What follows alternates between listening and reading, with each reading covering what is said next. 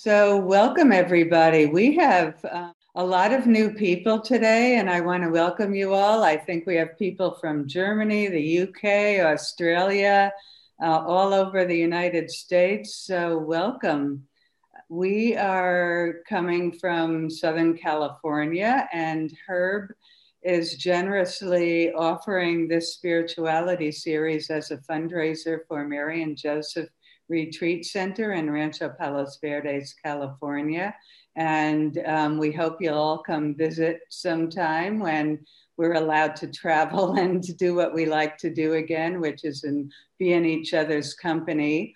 As you can imagine, as a retreat center, we are having trouble just keeping things floating through this difficult time, and just able to have small gatherings and none of our larger retreats. So Herb is generously offering us this as a fundraiser to keep us going so that we can maintain the grounds, keep our staff employed, and keep afloat. And again, I hope you'll check out our website and come visit us sometime. So I'd like to welcome Herb. And today's program is called Sponsorship, Helping Others, Enlarging Compassion on Step 12 of the 12 Steps.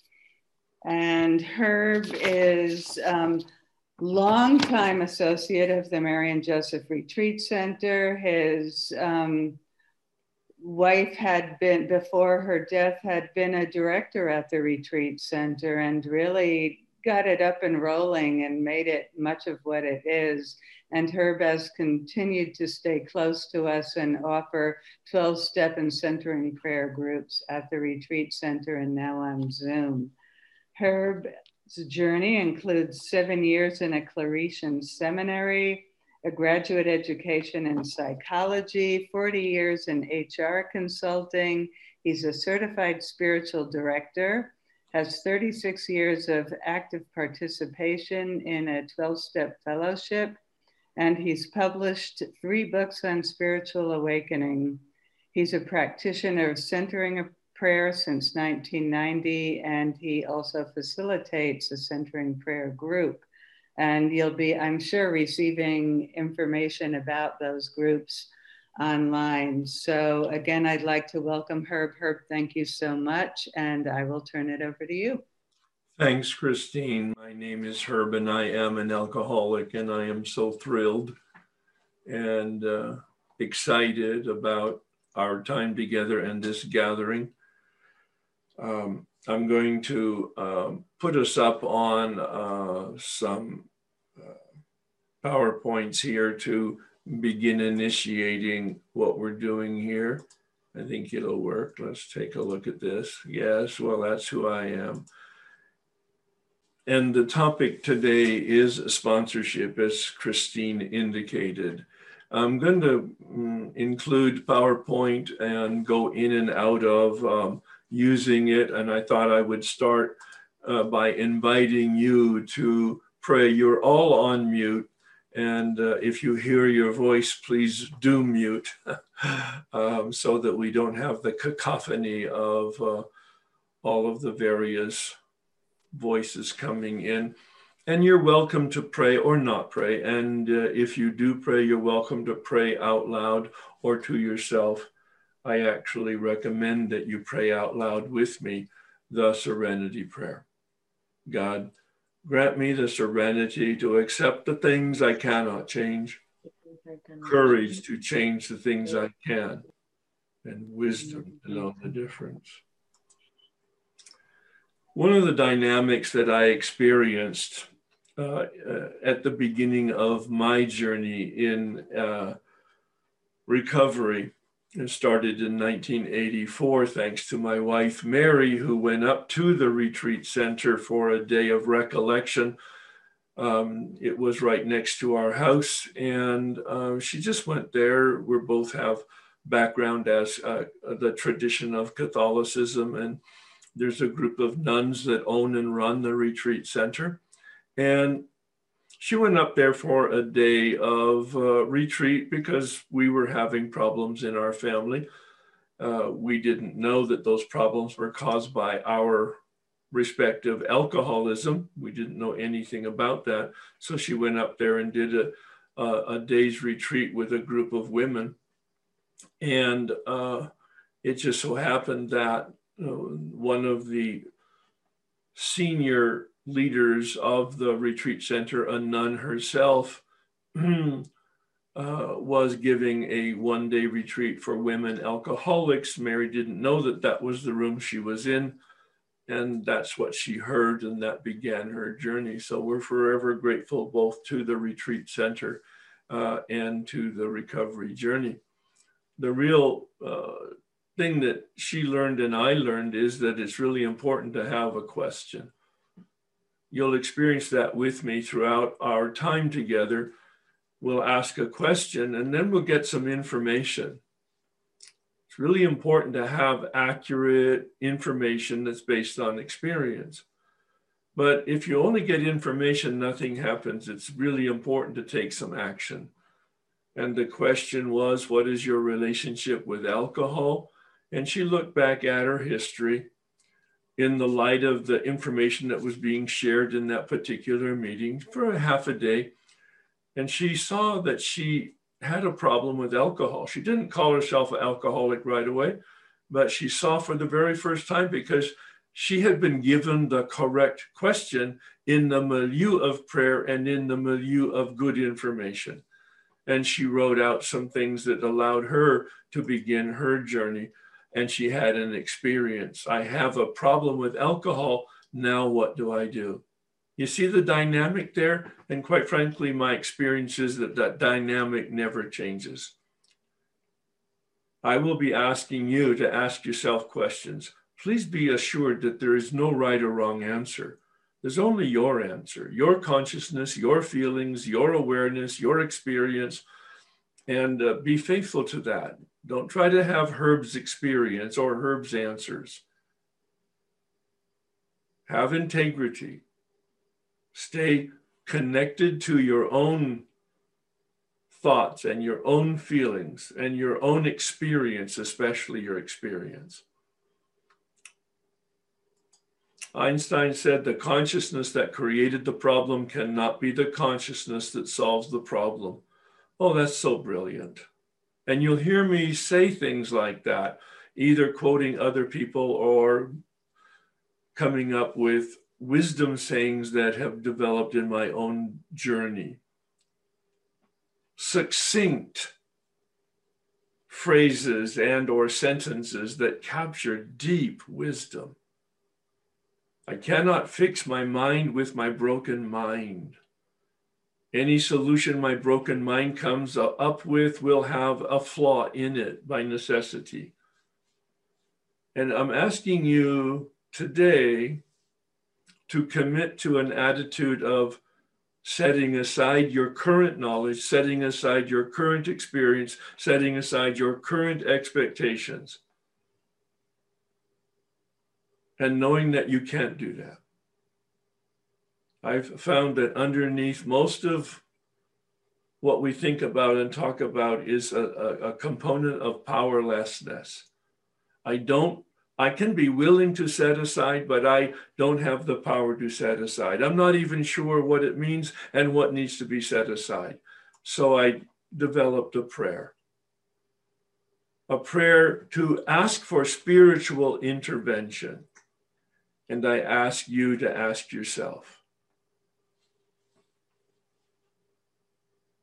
are you willing to be open in your heart and in your mind? Are you willing to have your knowledge and feelings and awareness and experience up till this very moment set aside for you and to be taken to a place that you don't even know exists? And I'm not being poetic and I'm not being mysterious. I am actually capturing my own experience as I look back over my shoulder and my journey. Now, this didn't happen all at once, certainly not the first day or the first year or the first 10 years in recovery. It was a process, and some of that will seep out in our conversation today. But the history is not important. The attitude is. I am willing to have the spirit, whatever that means, the energy of the universe, enter into my mind and my heart with a crowbar and open it up. I give it an invitation and I give it permission. And I capture that in this prayer. Please join me. God, please set aside everything that I think I know about myself, my brokenness, my spiritual path, and you, for an open mind and a new experience with myself, my brokenness, my spiritual path, and especially you. Some more questions. These are for your reflection. There's no right or wrong answer. There's just your reaction to the question. And it's good if you read it and think about it and reflect on it in your heart. It's actually going to be better if you have a writing instrument and some paper or your laptop where you can actually write out a word or a phrase that captures your thought, your reflection, and your answer to these questions. Where is my life not working? Well, I thought this was about sponsorship, Herb. Yeah, it is. But here you are, present for some reason. You've been selected to be here. Thousands of people heard about this workshop. Many inquired about it. Many registered for it, but you're the ones that showed up. It's because you have a very special invitation. I don't use that casually, lightly. I do believe that you have received an invitation from the universe, from the Spirit, to enable you to show up today. Where is my life not working? How effective have my efforts been up to this point in having my life the way I want it? Do I really want my life to change? What changes would I like? And I think the biggest question, and the way I conclude my morning practice of meditation, is this question. What is the invitation? What is the invitation today? What is the invitation for this event? What is the invitation for my life? Short term, long term? It's a fabulous question. What is the invitation? Now, you can make up any story you want about God or spirit or the universe or energy or nature or a power other than yourself. In fact, the big book encourages you to make up your story. Don't adopt the book's story, any books. Don't adopt your religious tradition story. Don't adopt your parents' story, or your sponsor's story, or your therapist's story, or not Herb's story. That's not the point here. This is an invitation for you to ask some questions so that you can either confirm your story or challenge your story and reframe your story. What is the invitation?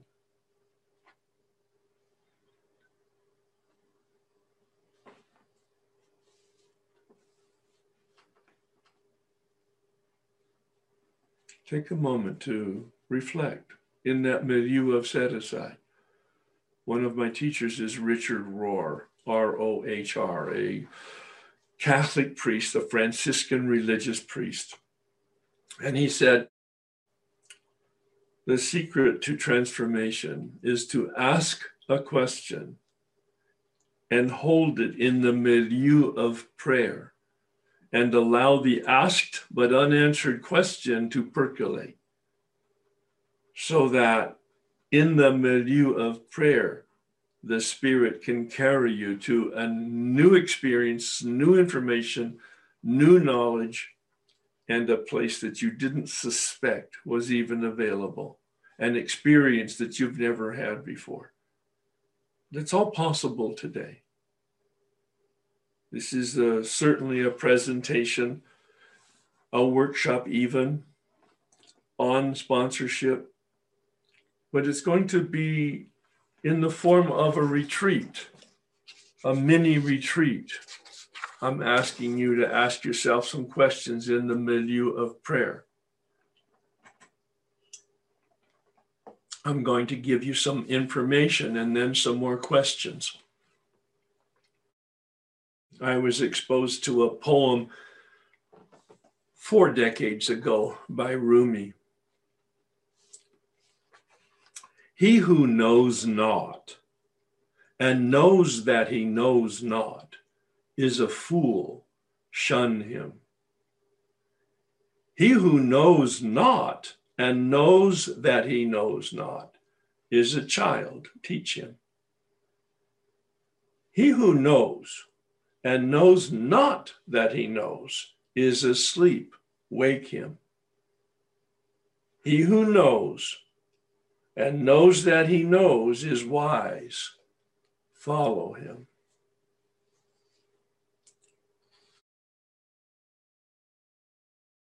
We're talking about sponsorship. Most of the spiritual teachers in any tradition or no tradition at all talk about 3 components to human development and or the spiritual life. They're not always the same in people's understanding and vocabulary. I do believe in the reality they are both the same. There are 3 components to the human journey or to the spiritual journey. One, of course, is a path. To have a defined way of living, a defined path. The next is a teacher, to have a guide, a mentor, a coach, a therapist, an accountability partner, a good friend. We use the term today for our time together, a sponsor. So we have a path and we have a sponsor. And the third component is a community. Well, today I'll talk very little bit about the path, although I'll weave in some of my reflections and understanding of the 12-step path. And I'll talk a little bit about the community and the fellowship that supports us, but not very much. The focus is really going to be on the teacher. Now, many in the 12-step rooms avoid or resist that term teacher, and that's okay too. You understand the context of my use of that term teacher. A person who knows something that's real and true, has an experience as the result of that knowledge, and has some competency in communicating it.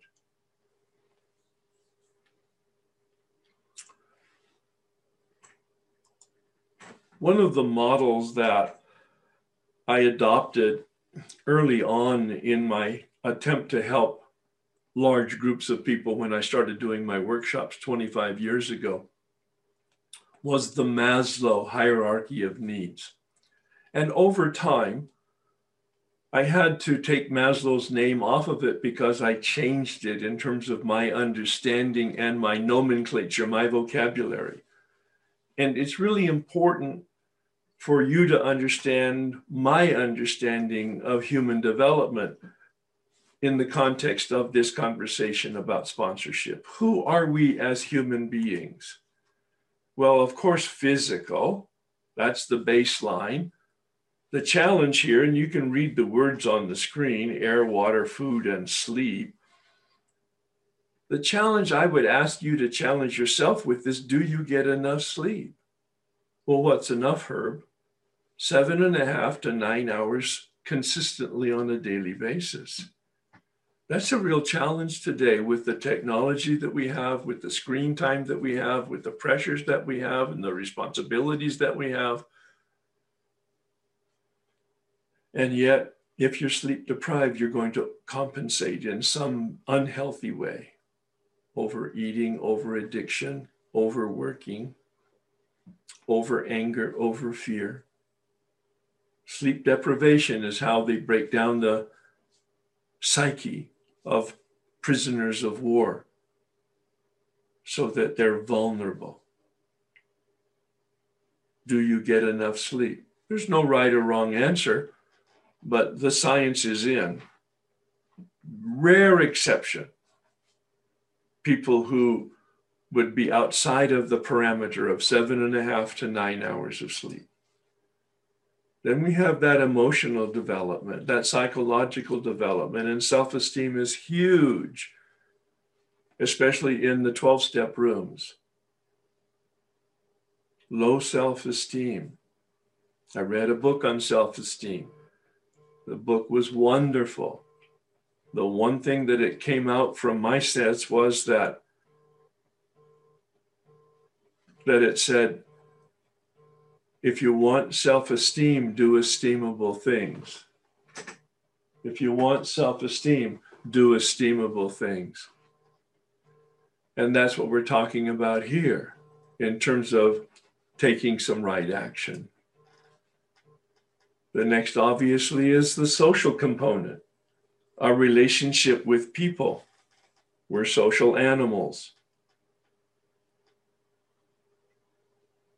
In most of the psychology, the personal development is to independence and then interdependence.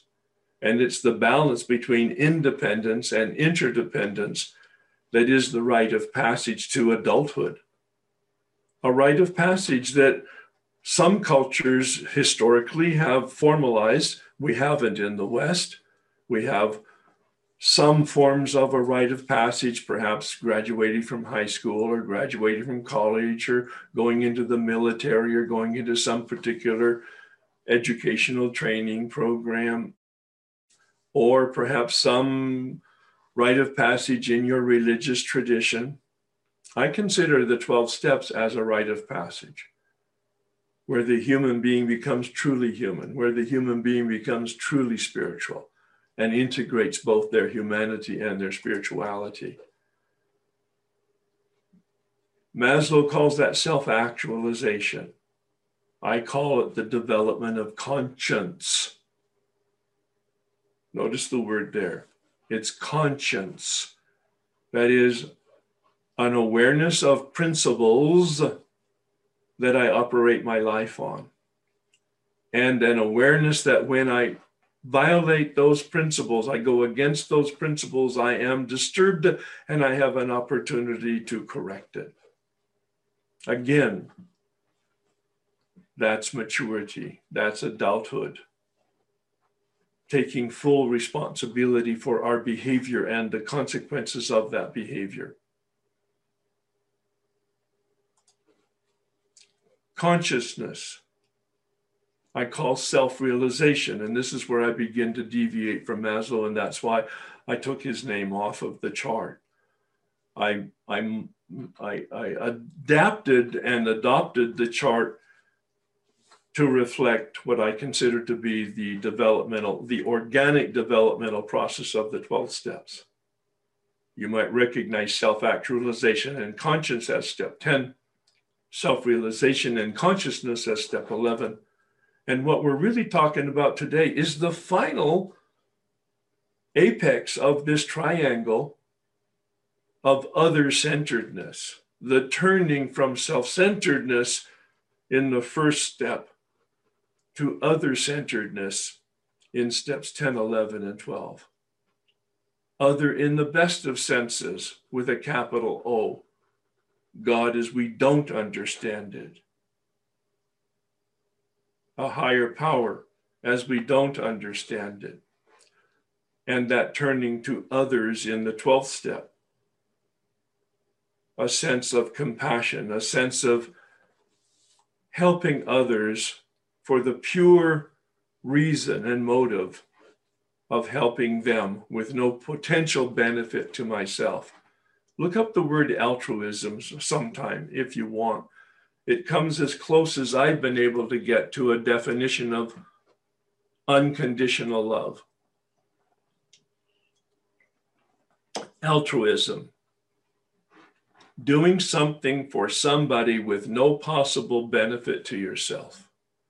Providing a benefit to somebody else with no possible benefit to yourself. Altruism. A wonderful synonym for, I believe, unconditional love, which is the ideal, of course. None of us can be unconditional because by very nature, we're material. We're human, and we never transcend our humanity. But we hold the ideal, the vision that we want to make progress on a daily basis. And that's how Bill phrases it, doesn't he, on page 60. We're not saints, and we never will be saints, but we will make progress because we've given up and released any aspiration, any delusion that we can be perfect. Progress, not perfection. So are we human beings seeking a spiritual experience, or are we spiritual beings seeking a human experience? Well, it's a great question. I took it into meditation. As I do all of those kinds of questions, those conundrums, questions that seem to not have a solution. Am I a human being seeking a spiritual experience? I studied to be a Catholic priest for 7 years. I left in 1964 a monastery after 7 years of silence because I didn't find what I was looking for. But it's not their fault. I was very immature, and I do believe that I was having a beginning of my alcoholism.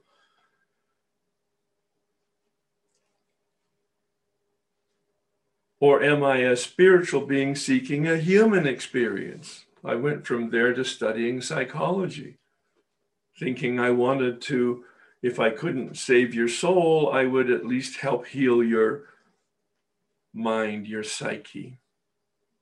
And I left that because I didn't find what I was looking for. Am I a human being seeking a spiritual experience, or am I a spiritual being seeking a human experience? And after months of meditation and reflection, like I'm doing right now, the answer was yes. I believe they're synonyms. In the broadest of sense, spiritual for me means relationship. Relationship with the world, relationship with myself, and relationship with others. You can give it another connotation about divinity and sacred and God and spirit. Great. The word itself, spirit, comes from the Greek word spiros, S-P-I-R-O-S, which is breath. It's wonderful, the breath of God. In the Genesis, the first book in the Hebrew scripture, the Torah, it says, God made humans in God's image and likeness. God made them male and female. It's a brilliant insight by the shepherd on the hill who might have been writing this one midnight while he was watching the flock in the light of the moon. I don't know that that's the history of it, but it was somebody who was reflecting like we're reflecting. God made humans.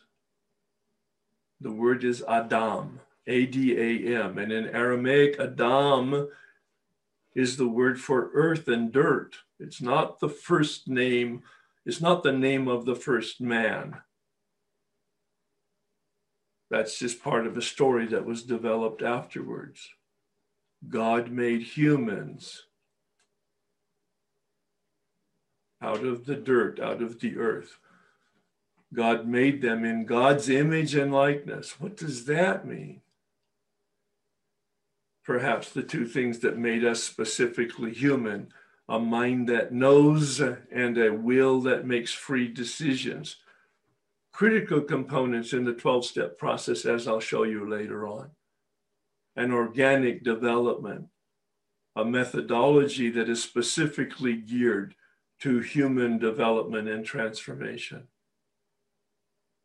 God made humans in God's image and likeness. God made them male and female. It's a poetry. It's not science. It's a story. It's not necessarily fact or reality. Everybody approaches it with their own attitude and their own conclusions. And that's the beauty of the 12-step process. We have no dogma, we have no rules, we have no regulations. In fact, Bill said one time in relationship to the traditions, we don't need any rules or regulations or laws. There's only two disciplines in AA. There's only two disciplines. One is God and one is alcohol. You're either going for one or you're going for the other. There's the ultimate value proposition for us in terms of our own development, freedom from addiction and freedom from unmanageability.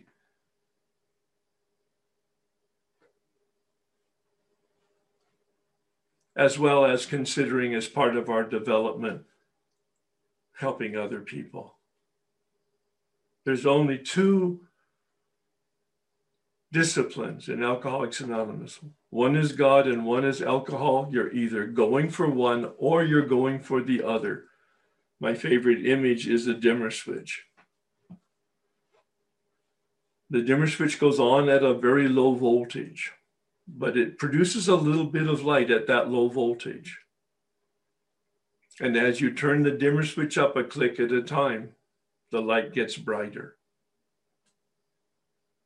But if you rest on your laurels, you don't have your shoulder to the dimmer switch pushing it forward.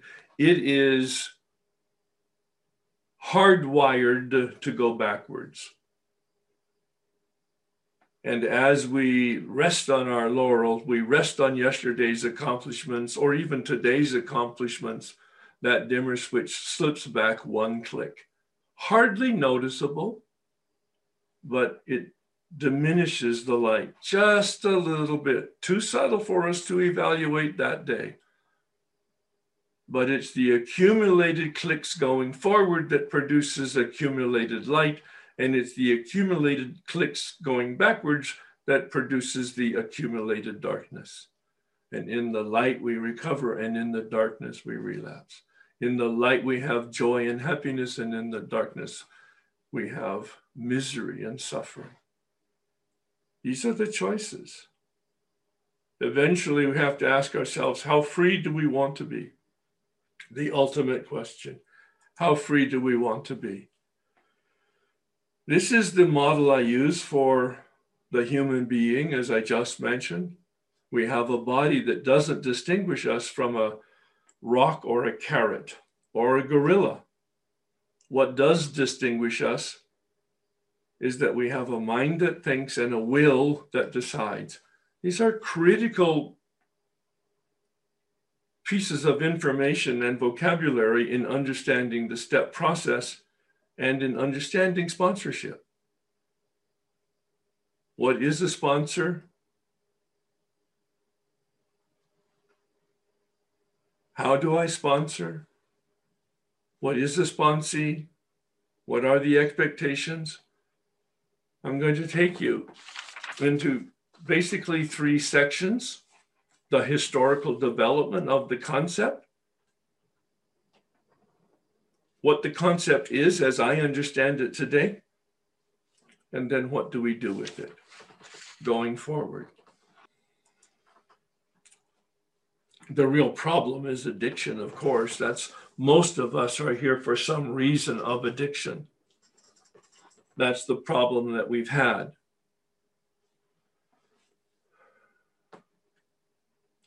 Many people talk about the spiritual side of the program.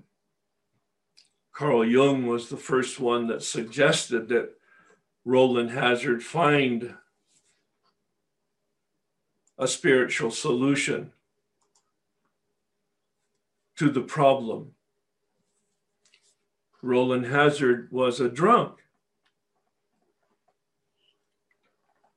He was a very rich drunk. He went to Switzerland for a year.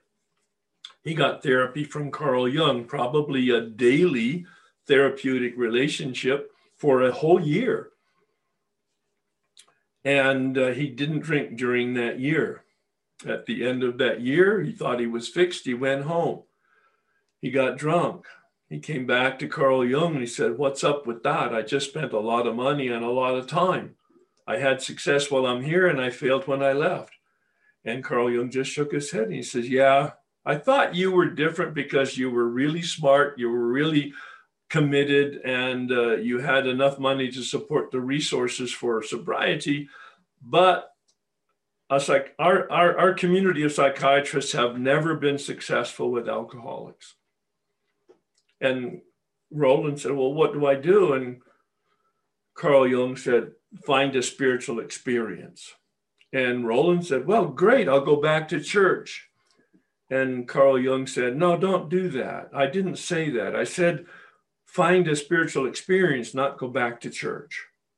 Well, with very little direction, Roland went back to church, the Episcopal Cathedral in New York. And fortunately, in the basement was the Oxford group. And Frank Buckman, a Lutheran minister, had started the Oxford group. They had 6 steps. And Roland worked those 6 steps. Now, the Oxford group was a Christian fundamentalist evangelical organization. It wasn't interested in alcohol or drug addicts at all. They actually resisted any membership to those kind of people. But since Roland was a very influential person in their geographical area, they wanted his center of influence, his sphere of influence. So they tolerated him and said, "Well, maybe if you work our steps, you also will have the transformation that we've experienced in our religious efforts." And that's exactly what happened. He got free of alcohol. Well, he reached out to Ebby Thatcher. Ebby Thatcher reached out to Bill, and Bill reached out to Bob. You probably know that history, some of it at least. Bill went into the Oxford group in an effort to deal with his alcohol problem. Most of the time he went to those meetings after drinking. Not necessarily was he drunk, some of the times he was. He was even drunk when he went into the hospital in 1934 in December. But fortunately, in that hospital, Towns Hospital, there was a psychiatrist that ran the unit for drug and alcohol rehabilitation. In those days, it was very awkward. Nobody knew what they were doing, but Silkworth had a very kind and compassionate attitude.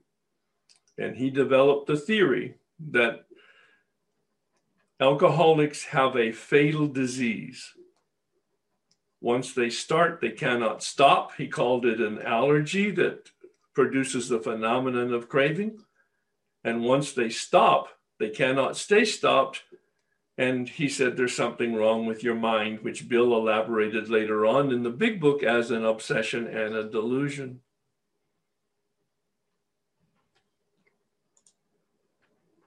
So those are the 6 steps of the Oxford group as articulated in the big book on page 263 in one of the stories. And you can see the similarity between the Oxford group steps and what eventually became the 12 steps. Bill left the Oxford group in 1937. He got sober in December of 1934. He didn't find Bob until June of 1935. Bob was already in the Oxford group. Bob had been in the Oxford group for 2.5 years. He went to a weekly meeting. He prayed, they meditated, they had a discussion.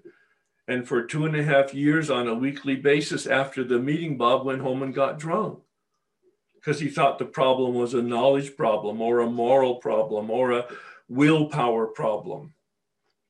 All of which it's not, of course, but that was his thinking, which prevented him from having the experience of complete deflation, because he thought there was something that he could do about it. Well, there's a wonderful history in back of some of the things that are in the big book. In May, June of 1935, Bill is 6 months sober, and he's been trying to get somebody sober, and he hasn't gotten anybody sober. He's been reaching out, going to the missions, going to the hospitals, going to the asylums, going to the jails, going to the bars even. And no one has gotten sober, and he's on his mission now to go to Akron to do a business deal. And while he's packing, he and Lois are talking, and Bill is complaining that he probably got it wrong in the hospital. He misinterpreted the message that he received in his mystical mountaintop experience. He said, I got it wrong, obviously, because I've been unsuccessful for 6 months. I've been trying for 6 months and nobody got sober. And Lois just looks at him and paused, a moment in our history. And she said, Bill, you're sober. And Bill got it. Oh my God. I'm not supposed to get them sober. That's the mechanism for keeping me sober. I'm saying it this way so that you can see the origin of the spirit of sponsorship. It wasn't about getting them sober. It was about keeping himself sober. Well, he ran over to the hospital to tell Dr. Silk with this new intuition that he received. And Dr. Silkworth said, boy, that's right on the money. Tell them about your experience with alcohol and knock off talking to them about your hot flash, your mountaintop experience. Nobody wants to hear about your mystical spiritual experience. Everybody can relate to your experience with alcohol and now your freedom from it. That's what was the preparation to go to Akron. And so he's in Akron and his business thing fails and he's in the hotel. You know the story. And he's broke and he's deflated and depressed. And his partners had said, stay there and try again on Monday after the weekend if you can't resurrect the business deal. So Bill is there. He's broke. He's lonely. He's depressed. He hears all of the wonderful stuff going on in the bar and he's tempted just to go in and have a 7-Up. But then he realizes that's just a delusion again, a seduction of alcohol. So he begins to reach out and call. And eventually he connects to Henrietta Seiberling. Now the backstory on that is 2 weeks earlier in the Oxford group meeting in which Dr. Bob was, 2 weeks earlier, Henrietta, a manipulative person, all right, a good qualifier for Al-Anon. She really did want to help Bob. But what she said was to the group, let's each one of us reveal something we've never revealed before, and we'll all pray about it. And everybody went around the room and Bob revealed his problem with alcohol. He assumed nobody knew about it. Everybody kind of did. But they said, Henrietta said, would you like us to pray with you? And he said, I would like that. So they got down on their knees and they prayed a prayer for Bob, for his healing. When Bill called Henrietta 2 weeks later, Bill said, I'm a rum hound from New York, and I need to talk to somebody who has a drinking problem, perhaps in the Oxford group. Henrietta said, we've been expecting you.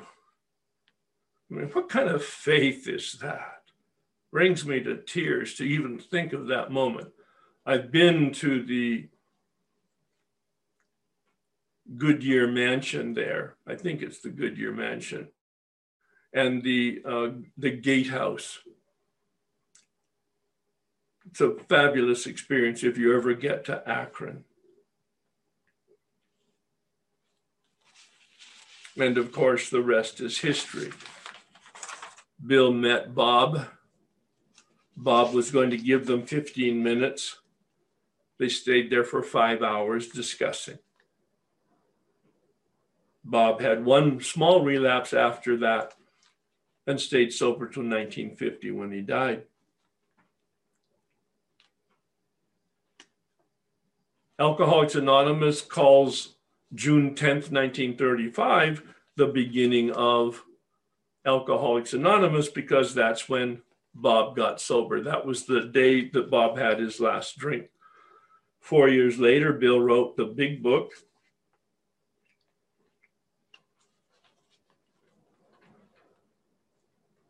Which codified his experience of applying the 6 steps. And he developed over time a 3-part program with 36 principles. In 1939, he published the big book that had the 12 steps. This is the process of recovery. In 1950, the first conference of the International Gathering of AA approved the 12 traditions. That's where Bill had coined the phrase, we don't need any rules or regulations. We're either going for God or we're going for alcohol. There's only one discipline, that dimmer switch image, moving into the light or moving into the darkness, and there's no resting place. The 12 traditions are principles for guiding us for unity. And then 5 years later, Bill developed the 12 principles for operation of a nonprofit spiritual organization, which was ratified in 1955 by that Congress. Now, we're going to be looking at the steps and a component of the steps. The 12 steps are, as I mentioned earlier, the first stage of the rocket launch that Bill refers to on page 25, that rocket launch into orbit around the light. That first stage is a relationship with power, to be defined by you. The second stage of the rocket launch is a relationship with yourself, a rigorous, grueling, grinding process that, if done with the direction of unpacking the big book instructions, will penetrate the unconscious and reveal your beliefs and your motives and the impact on other people.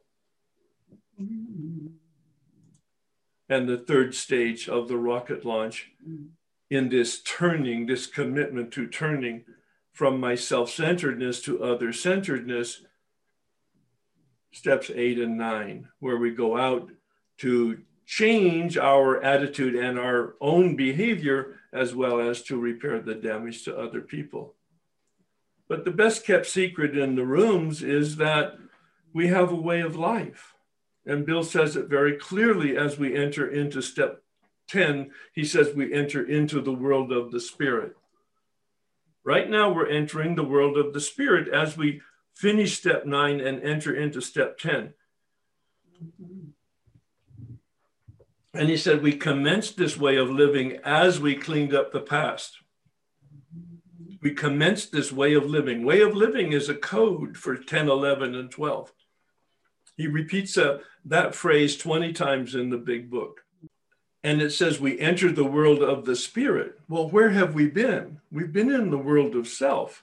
And our commitment in step 3 is to turn from our self-centeredness to other-centeredness. Other with a capital O and other with a small o. That's the spiritual coin as I see it.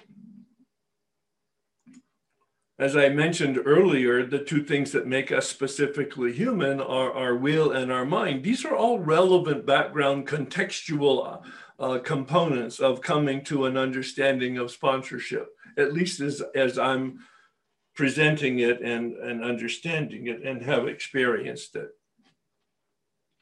My will is the ability for me to make a decision. My mind is my ability to know something. and to know that I know. What I have found is that all of the even steps are knowing steps. Step 2, naming the higher power. Step 4, naming the obstacles to my relationship with that higher power. Step 6, naming the defects that come from those obstacles. Step 8, naming the harms that come from those defects. Step 10, rinse and repeat. Because when I'm disturbed, there's something wrong with me. It's a spot check inventory. In contrast, all of the odd steps are decision and action steps. As one of the principal resources for the development of the Oxford group was the letter to James in the Christian scripture. And it says, faith without works is dead. Faith, a belief in a power other than myself, without action is dead. And that's incorporated, of course, many times in the big book. The man who took me through the steps in 1988 said, willingness without action is fantasy. He put it on steroids. I told him I was willing, but I just didn't have time. I was willing to take the action of finishing my 9th step, but my life was so hectic and busy right now because I'm experiencing the promises. And he said, willingness without action is fantasy. He had a way of penetrating the darkness and opening the curtain so that the light would come through. He never told me what to do, but he always prompted me to ask really good questions. He always shared with me his experience so that I could model my thinking and my feelings and my experience based on his and based on the outcomes that he had. Step 1 is to concede that I have no choice. Step 3 is to make a choice, to have this relationship and to turn from my self-centeredness to other-centeredness. And my experience is I made a decision to turn, and the outcome was that I was turned. Hear the difference. In step 5, to fully disclose. In step 7, to understand that I'm powerless over those defects and to pray for their removal. And in step 9, to change both my behavior and to repair the damage. One is about me, step 9, amending my behavior, changing. And the other, step 9, amending the damage that I've done. How did I diminish other people? What was the negative impact on them of my behavior? Repairing that damage. So I'm going to take a pause here now. That's a lot of context and a lot of history and a lot of buildup. If you have questions or comments or concerns about what I've said, not necessarily about sponsorship yet, because we haven't really gotten into the heart of it, but about what I have said or what I haven't said, if you have any questions or concerns. Hi, Herb. I noticed you posed the situation suggesting that addiction is the problem.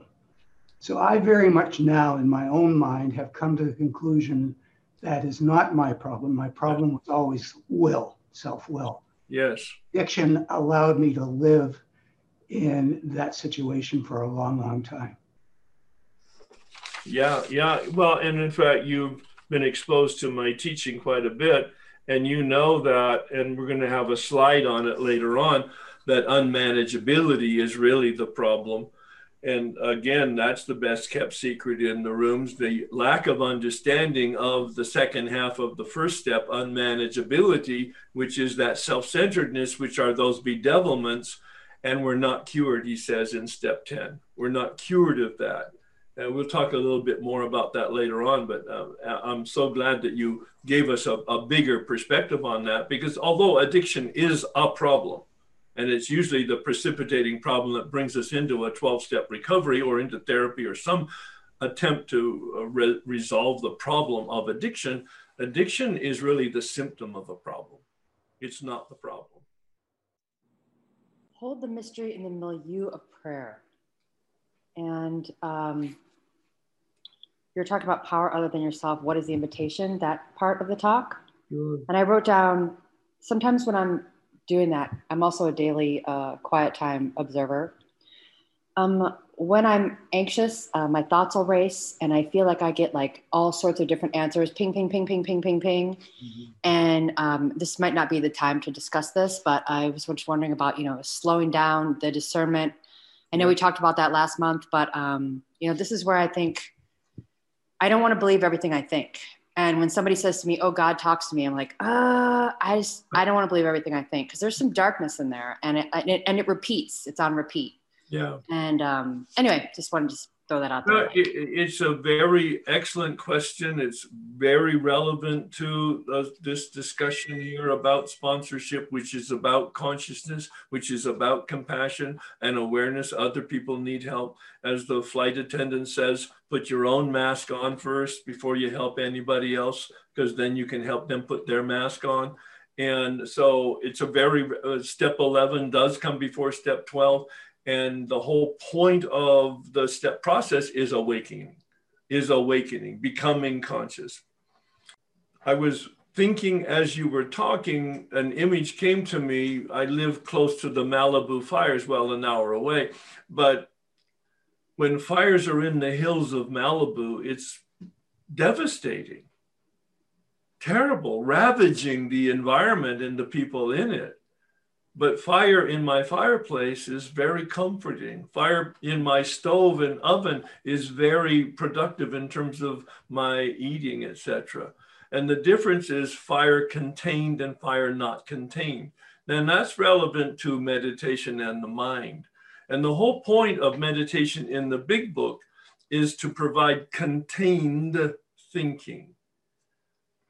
Bill says in the morning, upon awakening, we ask God to direct our thinking. The man who helped me unpack the big book so simply said, it's a prayer, Herb. God, please direct my thinking. Then, I know it's that simple.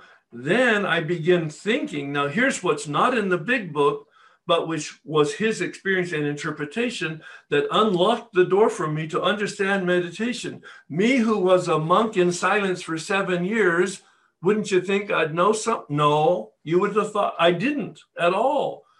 He said, we ask God to direct our thinking, then we begin thinking, trusting that the thoughts we get are the message in answer to the prayer. And that's how we're containing and directing we're not allowing our thinking to hijack us. So distraction is in fact the bane of every meditator's existence. The Buddhists call it the monkey mind. But we learn over time, either with a mantra or with a breath or with some other sort of a technical resource to manage our thinking. It's very relevant to the same with regard to step 10, which is about our emotions, our disturbing, and our instincts gone awry. Instincts are survival mechanisms. Emotions are those survival instincts that are connected to our chemical system through the limbic brain. All right. These are all survival, wonderful, but emotions and instincts out of control, non-contained, are what the addict experiences that savages their lives. And step 10 is about containing our emotions and our instincts, managing our emotions in the limbic system, managing our instincts in our biological system by our cortex, that will and that mind, that knowing and that willing that's coming from the cortex to manage our emotions and instincts and have self-regulation. So this whole thing is about, and that's why I love the Maslow development. It's an organic development of the human nature going from the little animals that we are with instincts to the bigger animals we are with emotions to the real animal that we are, a spiritual being that is a human being, to manage all of that in consciousness.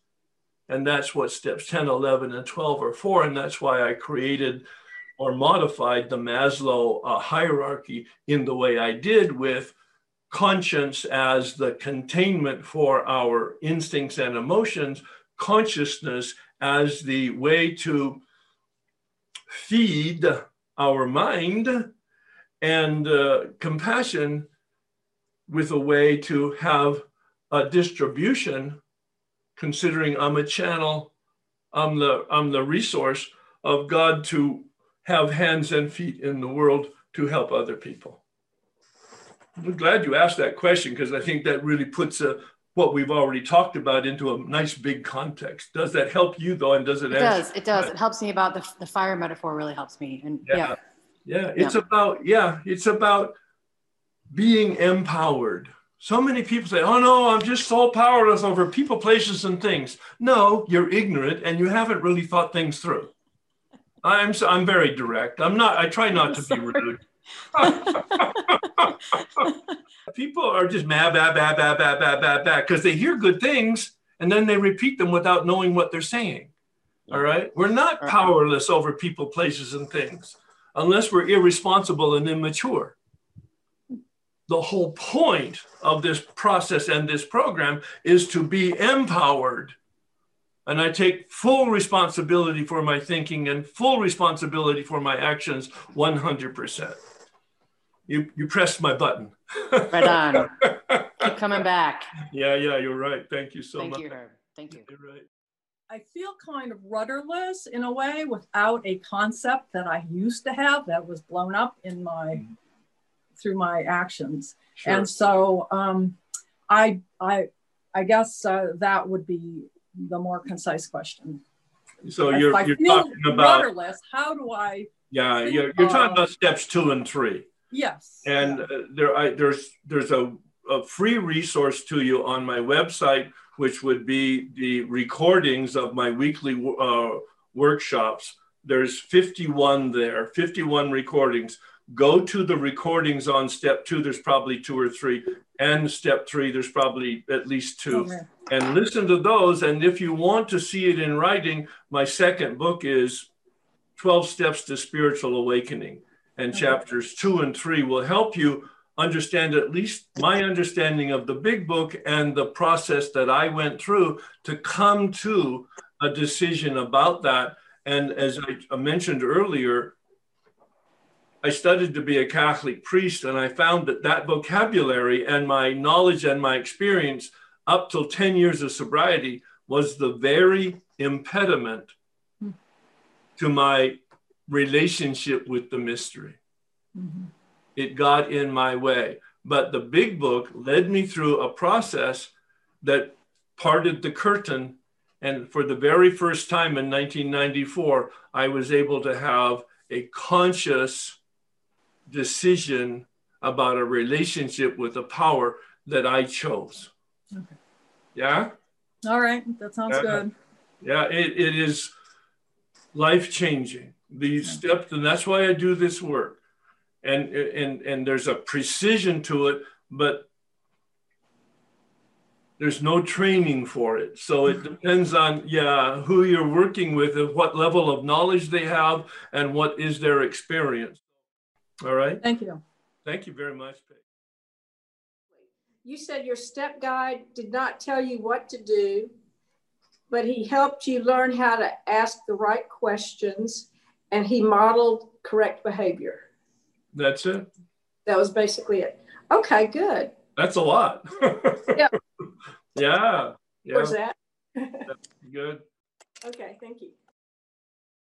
My question, Herb, actually talking today, and you're speaking about altruism, and I realized that there's nothing altruistic about me, not a single thing. I do many nice things for people, and it has a self-centered motive in every sense. Sure. In the traditions of my particular fellowship, I've just been like eligible to sponsor, so I'm working with someone. So I guess and currently I'm in one of your workshops. I'm on step 2, and I'm assuming that part of the journey of getting to the end will be to be in a position where I have a transformation where I can be more altruistic. In the meantime, how do I act that way? Or how do I sit with this like conundrum? Because also the thing is that I'm helping someone so I can stay. So you have mixed motives. Yeah. Okay. Welcome to the human race. Yeah. I'll give you a different example, but maybe it'll illustrate this from my own personal experience. After 3 years of doing workshops, way back in the late 90s, I'm in therapy and I'm really discovering I have a character defect and personality disorder called narcissism. And there's like 9 characteristics of them, none of which is very complimentary. So I became aware of that. And I went to my spiritual director who knew nothing about 12 steps. And I told him a little bit about the journey that I had had in terms of transformation. And he got it right away, a very bright and spiritual man. And I said, so I'm now aware that I have this tendency, this character defect of narcissism, and I really enjoy the workshops and the compliments that I get and the feeling of 30 people in a room looking up, watching me and admiring me. I kind of like all of that, you know. Should I stop doing that because it could foster and undermine my spirit, foster my narcissism and undermine my spiritual life? He said, Herb, you do need to be concerned. Yes. You do need to be vigilant. Yes. But never let your concern get in the way of your helping other people. Yeah. Yeah. See, that's the containment I talked about earlier. Yes, yeah. I have this tendency, but yeah. I'm working in a program to have a relationship with power that builds a container for that tendency. And my own experience is on a scale of 1 to 10, I was a 7.5. And now by outside evaluation, I'm about a 2.5. That's pretty good. It's irremediable by therapy and medication.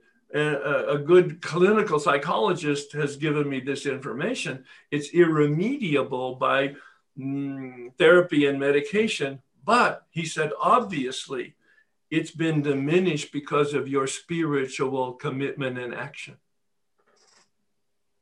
So you can have mixed motives, but you put them in a container so that you have a priority. And then the key here, and that's where sponsorship comes in, is accountability, that you talk about it. If you're concerned about it, you talk about it. Yeah, okay. And even if you're not concerned about it, you talk about it. Thank you. That's super helpful. Thanks, Liz. Always good questions. Thank you so much. Now, Mary, please. Hi, Herb. My question is about multiple addictions. For those of us multiply addicted, right? It's taken me a long time to get to a place of saying, you know, where is my life not working and what, and to really, right. I don't even know really quite what my question is, but. Well, no, I think underneath the question is, if you have multiple addictions, do you have multiple sponsors and multiple programs? And the answer is, yeah, probably. Depending if they're critically different in how substantial the addictions are. I have a lot of men who get sober in AA and they're sober 10 or 20 years, and they are not as rigorous about their way of living in the practice of 10, 11, and 12, and they end up with a pornography addiction, or they end up with a food addiction, or they end up with a work addiction, or an anger addiction. They haven't really addressed the problem, which is the spiritual malady. They just addressed the problem, which is the addiction. And so to get right to your question, if you're in a substance abuse program like alcohol or drugs or food, you might need to go to Al-Anon if you have a relationship addiction codependency, adult child of an alcoholic, that kind of control and manipulation. And you know of many people that have 2 sponsors and 2 programs. Now, it's obviously better if you have one sponsor that's in both programs, but sometimes that's not going to be possible. Or you're in AA and you're in an eating disorder program, because the substances are so different. The eating disorder programs, there's probably about 8 different ones, each of them with their own protocols, but the eating disorder is so nasty. It's just nasty. And it may be the most problematic addiction that there is, because we do have to eat, and everybody's body chemistry is unique and different, so that you can't have it black and white normally. So you probably need to be guided by somebody with experience. The whole point of it is to be connected to somebody with a very practical experience with that particular addiction. I tried Al-Anon at 10 years of sobriety. After about 6 months, I thought, well, I better go back and really dive into my own AA program, which resolved it for me, because once again, I found out I was the problem. It wasn't her at all. So I didn't need the Al-Anon program. I needed my own program so that I would, in fact, have an additional awakening that would contain my narcissism, insensitivity, and et cetera, like that. Does that make sense? So I've had only one sponsor, but I know people with 2. I'm not sure that multiple beyond that is very productive because of the time and also the level of communication and the ability to play some games there, like using mom and dad against one another type thing. Does that make sense? Thank you. That makes, you answered all my questions without me even asking it. So thank you. Well, thank you very much. I'm glad.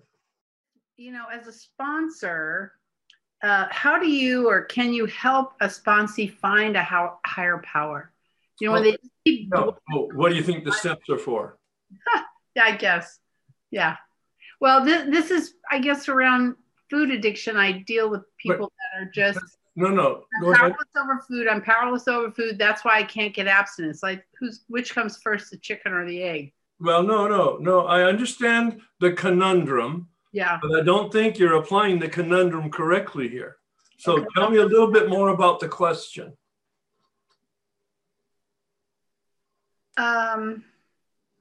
I guess my question, I have a sponsee currently who I realize that I think she just doesn't believe that there's a power greater than the food.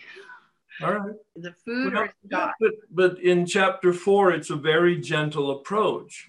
And one of the first questions that Bill asks on page 47 is, do you believe? And if she has problems with that and doesn't, are you willing to believe? See, he knows us.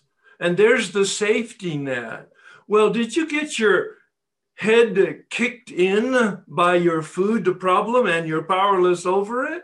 Yeah. Have you ever been able to find any other human power that's been and resource that's been able to help you? No. Well, I know you don't believe in a power other than yourself, but are you willing to?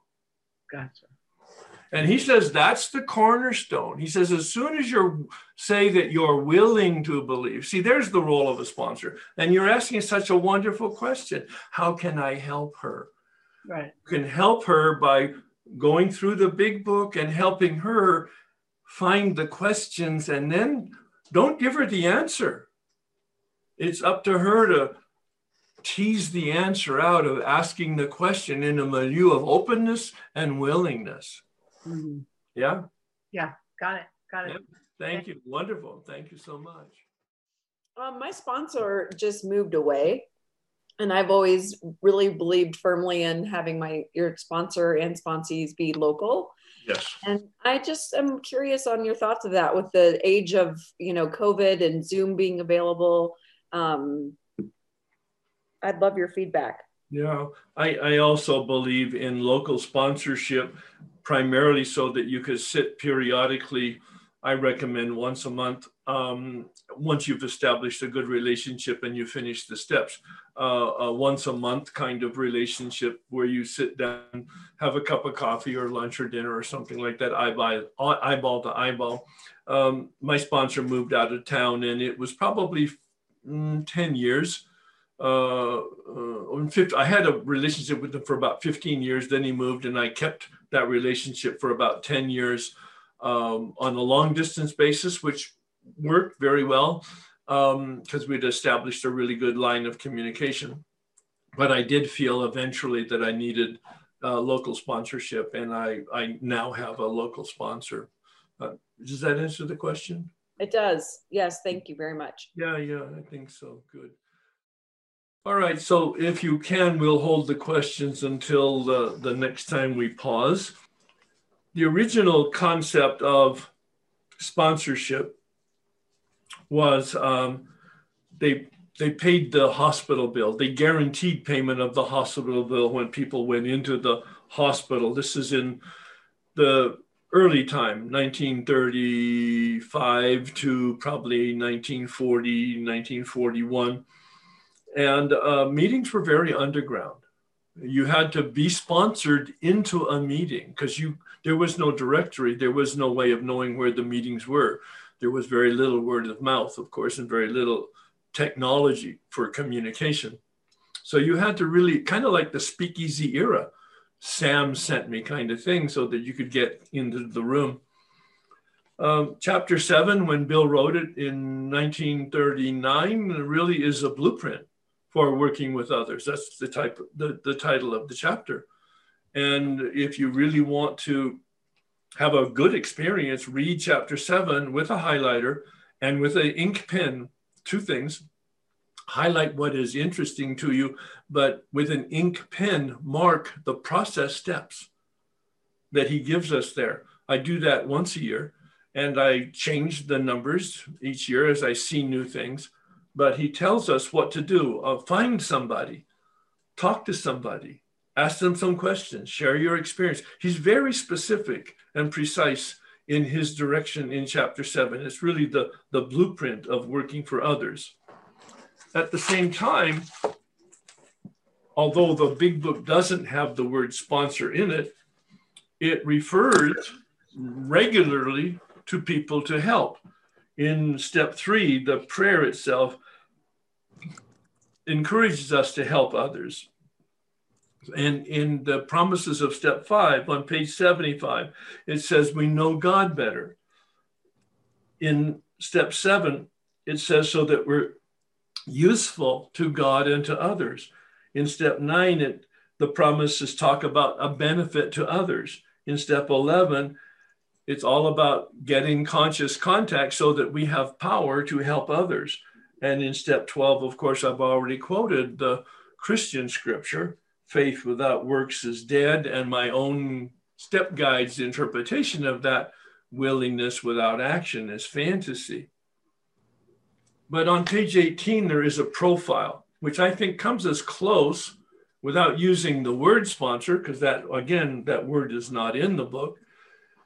But on page 18, he has in italics, the ex-problem drinker who has found this solution, who is properly armed with facts about himself, can generally win the entire confidence of another alcoholic in a few hours. Until such an understanding is reached, little or nothing can be accomplished. What's the essence of that? My sponsor's interpretation, and now mine, is that until you do a 4th and 5th step, you really are not going to be equipped to be a sponsor. Because he says properly armed with facts about yourself. And then he goes on to give us a really nice profile that the man who is making the approach has had the same difficulty. So alcohol or drugs or food or pornography or relationships or codependency, so that you can identify with the experience. That he obviously knows what he's talking about. He's got an understanding of the nature of his problem and the nature of the solution. That his whole deportment shouts at the new prospect that he is a man with a real answer. I think it was Augustine that was alleged to have said, wherever you are in the world, preach the good news. Of course, he's a Catholic bishop, a Catholic priest. He's talking about the gospel, which is called the good news, and he's talking about evangelization. But listen to the quote in the context of our work. Wherever you are in the world, preach the good news. If you have to, use words. Be the big book. Be the role model. That's why I used that word previously. The image that I have of a sponsor is a lantern. I'm not the light. I'm a lantern. And the light shines through me to the path that I walk so that you can walk that path in the light of my experience and have your own experience. I'm not here to give you Herb's experience, please. I want you to have your experience. I'm a lantern that stands by the path, that shines the light, not me, shines the light, transmits the light.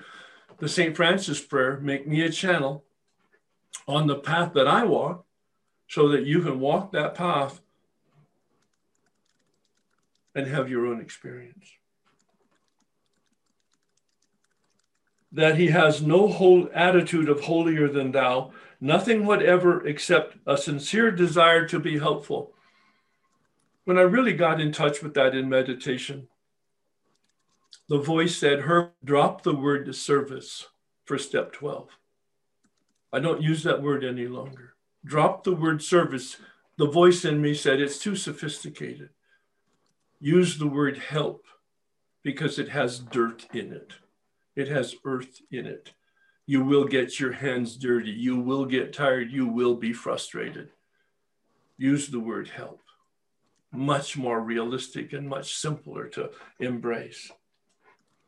That there are no, and then I became very conscious as I read and reread the big book, how many times that word, that 4-letter word, H-E-L-P, is used to express the turning that is an organic promise from my self-centeredness to truly wanting to help. Not just doing it because it acts contrary to my will, not doing it because somebody told me to do it, not doing it because it's the big book and my interpretation of step 12. No. Do it because it's an organic energy, an invitation to allow the grace and light in me that's been a gift for me to be a channel of it to you. That there are no fees to pay, no axes to grind, no people to please, no lectures to be endured. Please, as sponsors, listen up. No lectures to be endured. We're not parents. We're not the police. We're not the orthodox enforcers. These are conditions we have found most effective. After such an approach, many take up their beds and walk again. A direct allusion to the miracles of Jesus in the Christian scripture. Miracles of healing. That's what everybody has experienced personally as they've been healed, and then as, in fact, they illuminate the path for others, watching the healing that happens, which is, in fact, the spark that energizes all of us when we see the lights go on. Bill had sponsors. His first sponsor was Ebby. Ebby was the one that introduced him to the 6 steps of the Oxford Group and the Oxford Group itself. Ebby was the one on page 13 in the big book, in Bill's story, who took him through the steps on his 2nd day of hospitalization. You can read it, page 13. And on page 14, Bill had his spiritual awakening, his spiritual mountaintop mystical experience. 3rd day of hospitalization. But Ebby didn't stay sober. Ebby cyclically got drunk. Fortunately, the last 2 years of his life, he was sober. He died in 1960. And anytime he was sober, Bill called him his sponsor. But really, he had several sponsors. Ed Dowling was a Catholic Jesuit priest who met Bill in 1940. And Bill engaged him as spiritual director for the next 20 years until Dowling died in 1960. Sam Shoemaker was the head of the Oxford Group. He was an Episcopal priest who was the leader of the Oxford group when Bill met him. And Bill was so impressed with his spirituality that he actually asked Sam Shoemaker to write the 12 steps. And Sam refused to do that. He said, no, those need to be written by an alcoholic. Unfortunately for us, that was great advice. Dr. Tebow was a psychiatrist that Bill relied on, not only for direction in terms of the psychological balance of the Big Book and the Fellowship of AA, but also he used him as a personal therapist, a psychiatrist, who said, Bill got it right. The first 9 steps are for the deflation of the ego at depth, but the ego has an uncanny way of regenerating itself. Why do I need a sponsor? Because I won't know that I don't know, and I won't see that I don't see. And if I have an accountability partner who loves me enough to tell me the truth and hurt my feelings, please hear all of that, loves me enough to tell me the truth and willing to hurt my feelings and risk a friendship to tell me the truth. That's the person that I want to be as an accountability partner. And I have about 3 or 4. I have an acknowledged dedicated sponsor.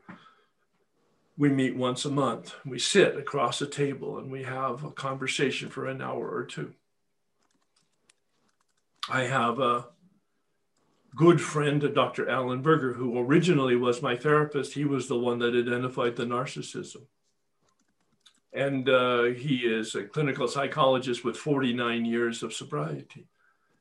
And we talk regularly, probably once a week, as friends, but transparent, very undefended and open. And I have a spiritual director I see probably once every 3 months now. I did on a once a month and originally a once a week basis, but it's about once every 3 months now. Jim Finley. He's not in a 12-step program, deeply spiritual man. You want to read some really good books on spirituality? Read Jim Finley, F-I-N-L-E-Y. He was a monk in a monastery in Gethsemane, a Trappist monk, when Thomas Merton was there, and Thomas Merton was his spiritual director for 6 years. That may or may not impress you. You may not know who Thomas Merton is or was. He died in 1968, but it impresses the hell out of me. He was in the monastery, a different one, at the same time I was. I just didn't have any relationship with any Merton. On page 20, the Big Book says, we don't tell them what we think. We don't tell them what we wrote. We don't tell them what we talk about. It says, we tell them what we did. Page 20. We tell them what we did. And if you want what we have, do what we did and you'll get what we got. And what did we got? The promise of step 12. Having had a spiritual awakening as the result of these steps. The promise of the 12 steps is in step 12, a spiritual awakening. And on page 68, I ask people doing the fear inventory to turn a statement into a question. The statement is, we are in the role to play the role God has assigned. And I ask them to turn it into a question. What is the role that God has assigned? The importance of the answer to that question is in the next sentence on page 68. What is the role that I have been assigned? And it says,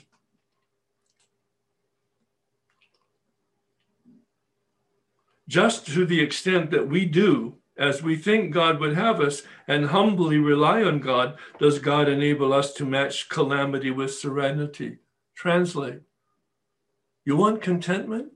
Find out what your role is and do it. On page 102, more references to our destiny. It says, your job now is to be at the place where you may be of maximum helpfulness to others. I did a study on happiness as part of my own personal journey. And did you know that Harvard has an entire department on happiness? It started just after the positive psychology movement got started in the 90s, and I believe it's in the early 2000s. And I've read probably 10 of the books that came out of those studies and similar ones by positive psychology. It said, if you want to be happy, that's your primary goal, you never will be happy. Because happiness is not a product, it's a byproduct. It's a byproduct of our relationship with reality, a meaning bigger than ourselves, and our contribution to the humanity around us. Hear the simplicity of that. When Jesus asked the rabbi, the Jewish priest attorney, he asked the rabbi or the Pharisee, so what's the game here? What's the rules? I'm paraphrasing. And the Pharisee said, love God with all your heart, with all your mind, with all your soul, and love your neighbor as yourself. And Jesus said, wonderful. That's the current testament, and I bring a new testament. Love God with all your heart, with all your mind, with all your soul, same. And love your neighbor as God loves you. A different twist, maybe putting it a little bit more on steroids, certainly a different attitude. And what's the Buddhist say? The two primary principles are wisdom, that awareness and consciousness, and compassion, that service and helping other people. The same principles as Judaism and Christianity. And what are the primary principles in the program of any 12-step fellowship? Was 11 and 12. Our relationship with power and helping other people. Dr. Bob, in one of his final talks, talked about love and service. Great words, love and helping. At the top of page 14 in the book, he says, in his own story, capturing the essence of the program about turning. Step 3 is a decision to turn. It's not surrender. It's not giving up. It's not passive. Step 3, it's ferociously active. It's a ferocious use of my free will. Made a decision to turn. Listen to it. Don't mouth the things that you hear in meetings that just sound good, but have no substance based on experience or translation of the words in the big book. Made a decision to turn. Wow, that's aggressive, that's assertive, that's active, not passive. Simple, but not easy. A price has to be paid. It means the destruction of self-centeredness. I must turn in all things to the Father of light who presides over us all. And then at the bottom, he gives us the other side of the story, the rest of the story. For if an alcoholic failed to perfect and enlarge his spiritual life. Now, this isn't with prayer and meditation. I came across that line in Jim's story on page 35 to 37 in the big book. Jim, the guy, the car salesman who put a little whiskey in his milk and went to the asylum every time he did, 6 times. And it says 6 times Bill and Bob worked with him. They didn't give up on him. They didn't say, come back when you're willing, come back when you're serious, come back when you're sober. They didn't say that. They said, oh my God, you fell again, what's going on? They worked with him. And the reason for his relapse is there on page 35. He failed to enlarge his spiritual life. He had done the 6 steps of the Oxford group. He had the promises. He got his wife back. He got his job back. Life was going great. But he failed to enlarge his spiritual life. And here Bill tells us what that means. For if an alcoholic failed to enlarge and perfect his spiritual life through work and self-sacrifice for others, it's not about prayer and meditation. We're not dismissing that. We're just saying this is another angle. This is about allowing the juice in me, the grace in me, the energy in me, the recovery in me to seep out from me to those around me so that they can walk the path that I walked and reduce their own suffering. one of my teachers I've mentioned is Richard Rohr. He said, we need to transform it or we transmit it. He's talking about 6 and 7 and character defects. We need to transform it or we transmit it. And as I meditated on that, I go, yeah, actually, I have a different take on it. We're always transmitting. Who we are is what we're transmitting. We're contagious.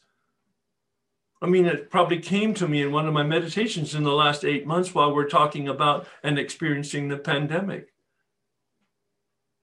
This virus that is so contagious, and that's negative. But there's another aspect of it that might be positive. As a recovered person with a vital spiritual life, I'm contagious. Now, if I'm allowing my spirituality to diminish and disintegrate, then I'm going to be communicating the spiritual malady, those bedevilments. But if in fact I keep my shoulder against the dimmer switch, pushing it up, I'm going to be emitting the light, the spiritual solution. We're all contagious. Are you transmitting the bedevilments, the spiritual malady? Or are you transmitting unwittingly and unconsciously, are you transmitting the spiritual solution, the light, as we don't understand it?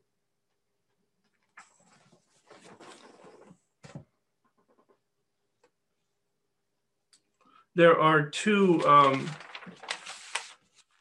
references that I would make to you. One is the pamphlet from Alcoholics Anonymous that talks about sponsorship. It's worth reading. It's a succinct, limited, but very relevant based on experience. On the opening pages, it says, a sponsor is an alcoholic who has made some progress in recovery program that shares their experience on a continuous individual basis with another alcoholic who is attempting to attain or maintain sobriety through AA. Simple, straightforward. The other book is the 12-Step Sponsorship by Hazelton. This is the best book on sponsorship. I've read it 3 times because it is so good. The primary responsibility of sponsors is to help their sponsees work the 12 steps. Couldn't be any clearer. I would add to that, if I were to write it, and to model principles and help their sponsees practice principles as a sounding board, as a vision of what it might look like. Number 2, a sponsor and sponsee have an obligation to discuss their mutual expectations, objectives, and requirements regarding the sponsorship relationship before they enter into that relationship. I have more on that in a minute. A sponsor shares his or her experience, strength, and hope with his or her sponsee rather than trying to run the sponsee's life. I hold a position of detachment. And here's how it works. Watch my hands. I'll make a suggestion to my sponsee, and I'll say to them, if you take that suggestion, you will foster your spiritual awakening. If you don't take my suggestion, you may not. You choose. I have no investment in your action or your recovery or your relapse. I have no investment in it. I will celebrate your awakening. I will mourn your death. Now, I'm that direct and that clear with that.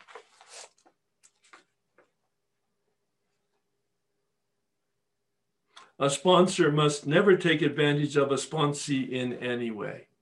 Goes without saying, and yet it needs to be said.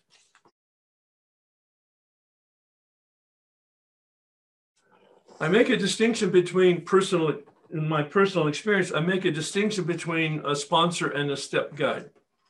I had a sponsor from the beginning. I called that sponsor every day at his request, and I went to a meeting every day at his request. At that time, I didn't know why he asked those 2 things of me. But I took direction, and I don't know why I took direction, but one of the keys is willingness. And I don't know why I was willing. Somebody talked about the chicken and the egg earlier. That's very relevant in willingness and grace. I don't know which comes first, willingness or grace. And at this point, I don't care. But I did take it into a meditation, and I got a poem that didn't answer the question. It just soothed me, so I didn't have to pursue it any longer.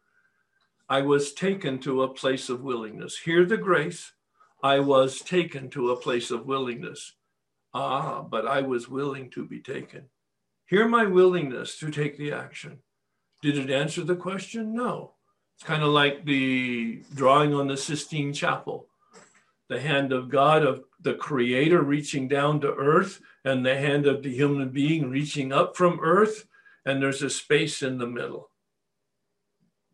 God, the Creator, man, human, the created, and a space in the middle. That's where the mystery is.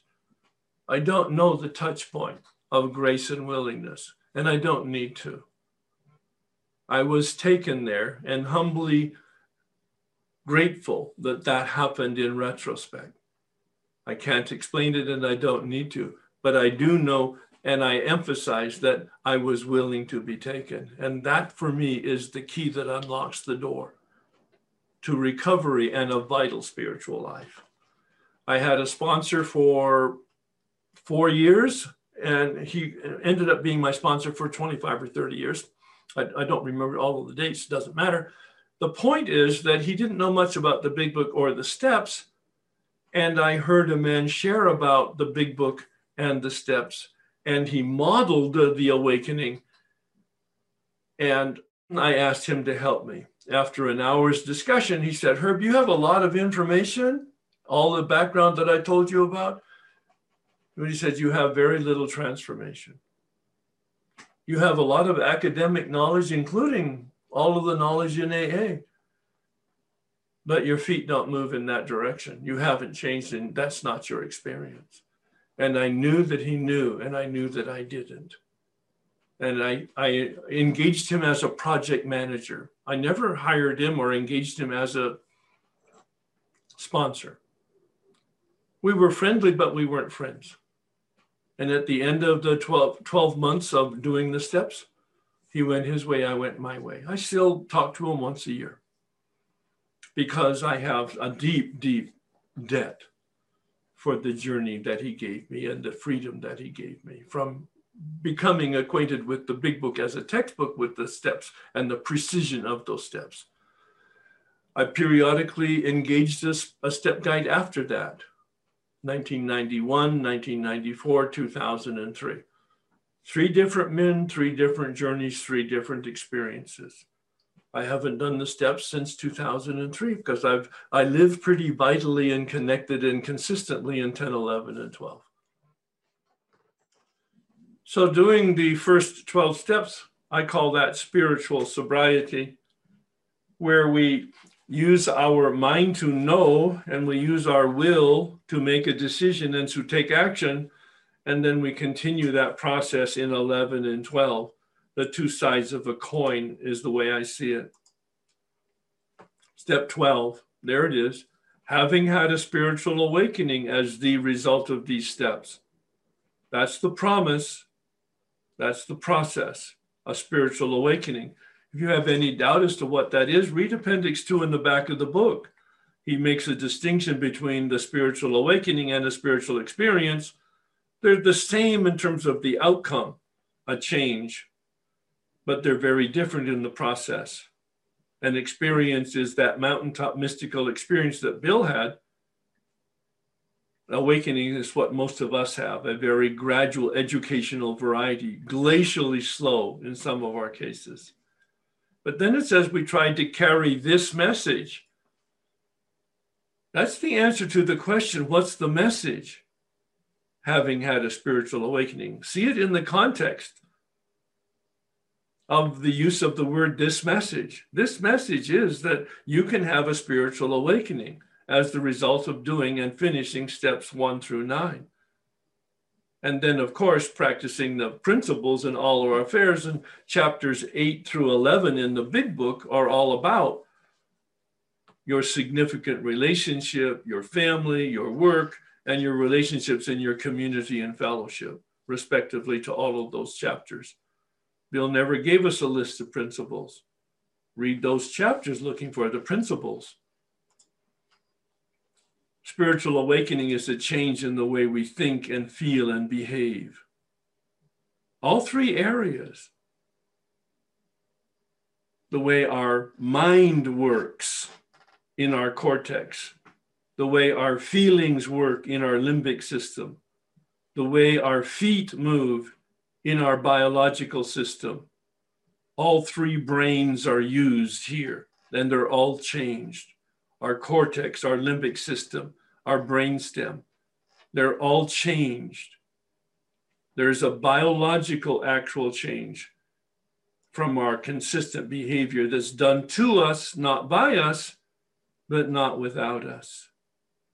That willingness and that grace again, that very mysterious dance.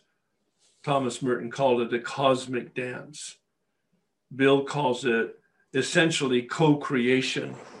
Listen to the promise on page 75 in the big book. At the end of the 5th step, we feel we are on the broad highway, walking hand in hand with the spirit of the universe. What a great poem, what a great image, walking hand in hand with the spirit of the universe. There are several moving parts to the program. We've talked about that. Meetings, of course, are really important, but they're not the program. I'll distribute a couple reflections and documents after we get your email list concerning when did meetings become the program and what really is the program and how does it work. I think you'll find those quite challenging and quite helpful. Of course, the big book is the textbook. It's the best book I've ever read because it provides a methodology that's the most effective methodology for human development and change I've ever come across, if in fact you embrace the steps as outlined and contained in instruction, a very precise process in the book. Prayer, of course, because we're powerless, and service because we're human. Helping other people acts perhaps contrary to our nature until it becomes, in fact, an organic part of our nature. But look at the final piece I put up there. And I put it in, I think that's yellow, in order to get people's attention. It's the most important piece, the most important part, because if you have a consistent relationship with an experienced sponsor, you'll do all the other moving parts. There's pathetic Herbie before he came into the program. I'm in the bondage of addiction, but I didn't know that I didn't know until I began working the steps and I woke up. That turning from the world of self through steps 1 through 9, entering the world of the spirit, and then living in 10 through 12. Optimal recovery from addiction, first half of the first step, freedom from that addiction. Optimal living in the second half of the step process, living in steps 10, 11, and 12 on a daily basis. Bill says daily. That's not poetry. He says we're not cured of our unmanageability. We're not cured of our spiritual malady. If we want freedom from addiction and we want to live a happy, joyous, and free life, then we go through the steps and we continue rinse and wash in 10 and 11. And this is what happens to Herbie. Eventually, I realized there's no ceiling, there's no walls, there's no floor to the jail.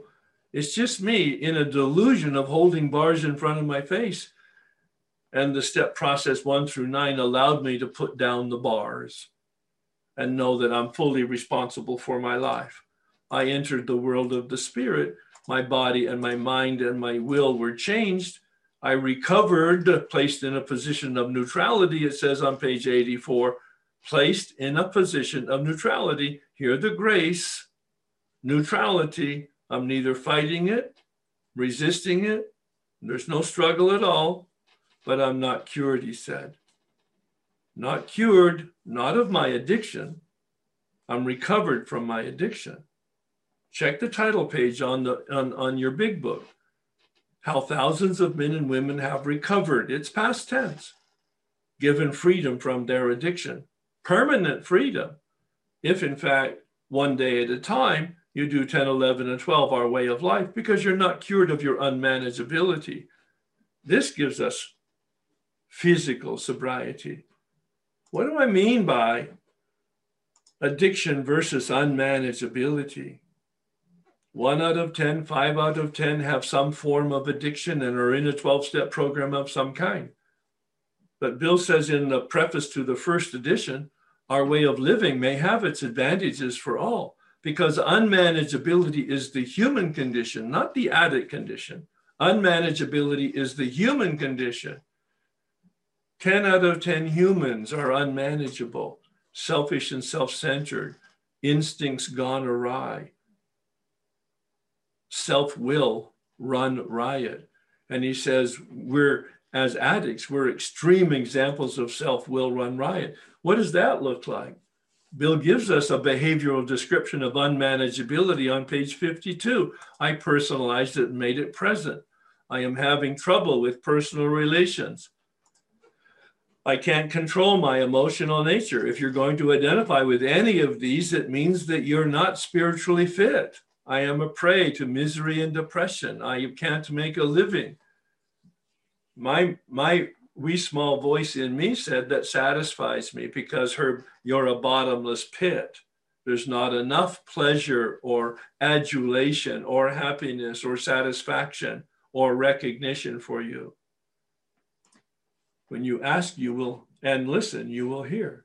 I have a feeling of uselessness. I am full of fear. I was doing this at 10 years of sobriety and seeing a description of my restless, irritable, and discontent. At 10 years of sobriety, already having done the steps twice and having 2 spiritual awakenings, I was clean and clear of my addiction, but I had not addressed my unmanageability. I am full of fear. I am unhappy. I can't seem to be of real help to other people. And it was revealed to me that I really didn't care about other people. What I cared about was having the reputation of helping other people. That spiritual materialism that Trungpa Rinpoche talks about in his book, Cutting Through Spiritual Materialism. We can use everything to polish our ego, even spirituality. So Bill says our way of living are steps 10, which clears the channel, a spot check inventory, meaning on the spot, not at night, not in writing, on the spot. We apply the tool of the 10th step.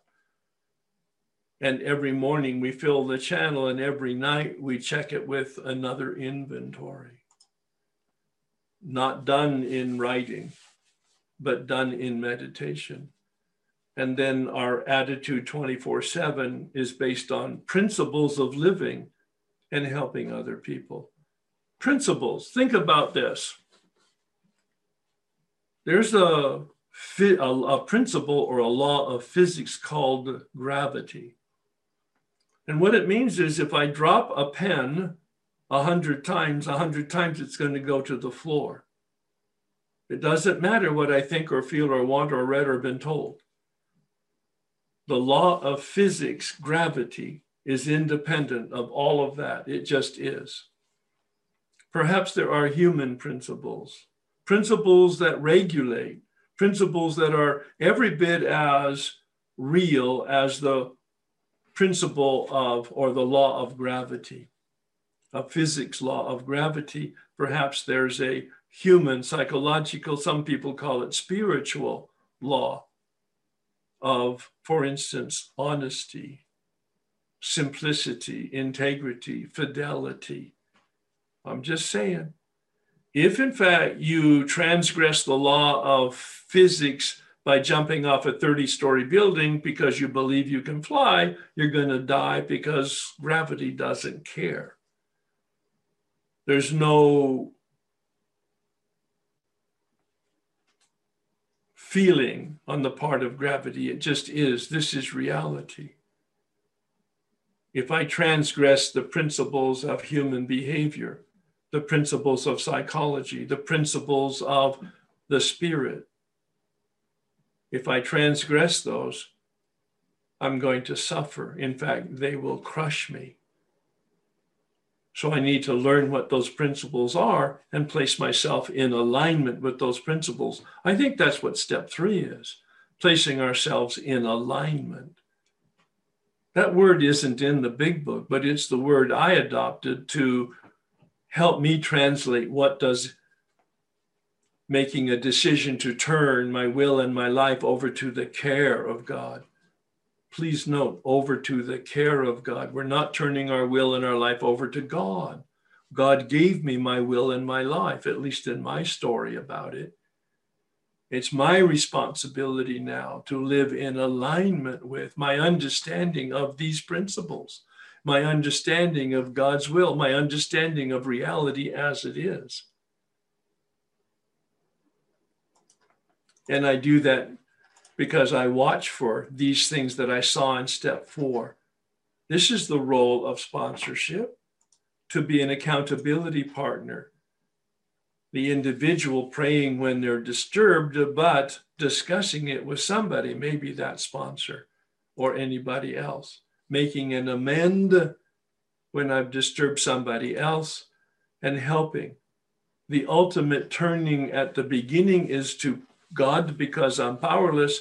The ultimate turning at the end to help somebody else because I'm human. And if that happens, what happens is I get the opposite of what is listed under the watch for. Instead of resentment, I experience the release of resentment in forgiveness. I experience the opposite of fear, which is trust. The opposite of dishonesty, which is honesty. The opposite of selfishness in my terminology, which is love. Rather than only caring about me, I actually care about you. I mentioned, I looked up the word altruism. Doing something, some benefit for somebody else without any potential benefit for myself. It comes as close as I can to understanding unconditional love. Emotional sobriety. Meditation, we talked about just a little bit ago about the morning practice, which is my favorite practice, of improving my consciousness, listening to my thinking. My overall approach to meditation has changed and expanded since I learned what the big book said and I practiced it for a while. I do prayer and meditation, but then I was expanded to contemplation, a very different project, a very different process, a very different methodology, a very different purpose. Meditation is for my directed thinking. I use my mind to discern reality and my destiny. But contemplation comes from the Latin word templare, temple space, the home of the divine. And in contemplation, I sit in the presence of the presence with a capital P, inviting it to have its way with me. No thought, no feeling, no action. An invitation, trusting that the God of my non-understanding, unconditional love is the decision I made about it. And I sit in the presence of the sunlight, receiving the suntan of a spiritual improvement in my consciousness and in my behavior. That's the prayer of step 11, isn't it? Praying for knowledge of God's will and the power to carry it out. But sitting in that presence, consenting, sitting in that presence with my free will saying, thy will be done. Thy will be done. That's how Bill ends his meditation instruction on page 88. That simple prayer, using my free will to choose to be in alignment with my understanding of God's will.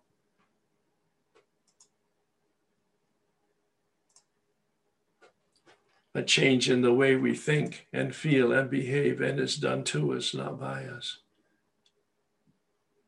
but not without us. Steps 10, 11, and 12, our way of life. On page 89, he says we carry the message which provides immunization. If we have a spiritual malady, and that's the whole speculation of unmanageability, that it's a spiritual malady, a spiritual disease, Bill says on page 89, practical experience working with others, practical experience shows us that nothing will so much ensure immunity from drinking as intensive work with others, other alcoholics. The manuscript pre-publication of the Big Book in 1938-39 said working with others, especially alcoholics, which shows the spirit of the Oxford group movement as Bill interpreted it and had experienced it. Carrying the message to others, especially alcoholics. Now, fortunately, it was worded the way it is today, carrying the message to alcoholics, because of a singleness of purpose, primary purpose. But it shows that original spirit that allowed Bill to say in the preface to the first edition, our way of living may have its advantages for all. But notice he used the word immunity. We have an inoculation. We have the ability to be inoculated against the problem, to be against the obsession. We have an inoculation that in fact gives us freedom. That's why I talk about being in orbit around the light, launched by the rocket. It's interesting, once you get into the rocket takes you to the destination. Once you begin the steps begin to work you. At least that's my experience with it. I'm coming back from the PowerPoint to talk a little bit more about my understanding of and experience with sponsorship. So a sponsor has some knowledge, right? That's what you're looking for. One of the keys I recommend people when they're looking for a sponsor is that certainly you pray about it. And in the day when you could go to meetings, you may still have that opportunity. I choose not to right now, even though some meetings are open. Then you listen to what people say and you watch how they behave. Listen to what they say. Do they have knowledge? Do they have wisdom? And then watch their behavior. Is their behavior in harmony with their words? Do they have an experience of awakening? I know now, I didn't know then, that would require a knowledge of the Big Book and an experience of doing those steps and having finished the first 9 steps. So one of the questions I would ask, have you done the steps? Have you finished your 9th step, or are you in the process of it? And have you had a spiritual awakening? Yeah, these are really difficult questions to ask, but your life is on the line. This is not about a friendship. This is not about being liked. This is about life and death. This is about life and death in the sense of my addiction, but it's also about a fruitful life, a joyous life, a happy life in terms of unmanageability.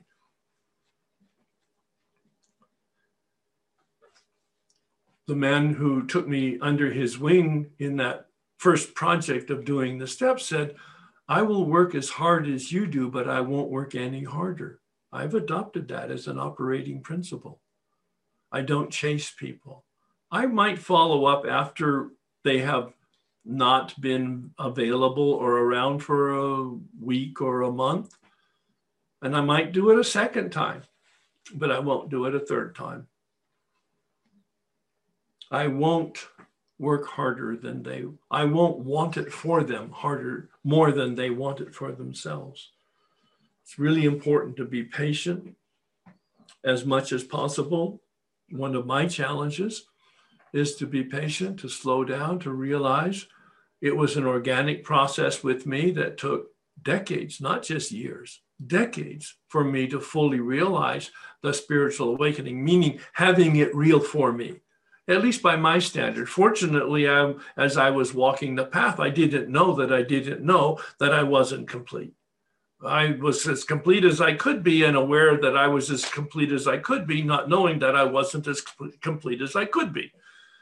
I hope you followed that. There's a lot of people who become quite righteous and at least in the men's community, quite competitive. It's not helpful. It bothers me when I hear people try to do better stories than other people in meetings. That's really not the point. You don't get special medals or position of sanity and or recovery because you have a more gross or dramatic story. It might be more interesting, but it's not more helpful. Rigorous honesty, transparent honesty. The word I like to use for myself today, and I believe it's true, is undefended. I have nothing to defend today. I've been transparent for 32 years, or at least having that as my goal. Undefended. The puppet strings on circumstances and people have been cut by this process. I was horribly codependent at one time, getting my sense of value from other people and or circumstances, or the recognition that I would get from my own accomplishments. And through this process and some understanding of codependency as well as some therapy, I've been able to have those puppet strings cut. Notice I didn't say I cut the strings. No, they were cut.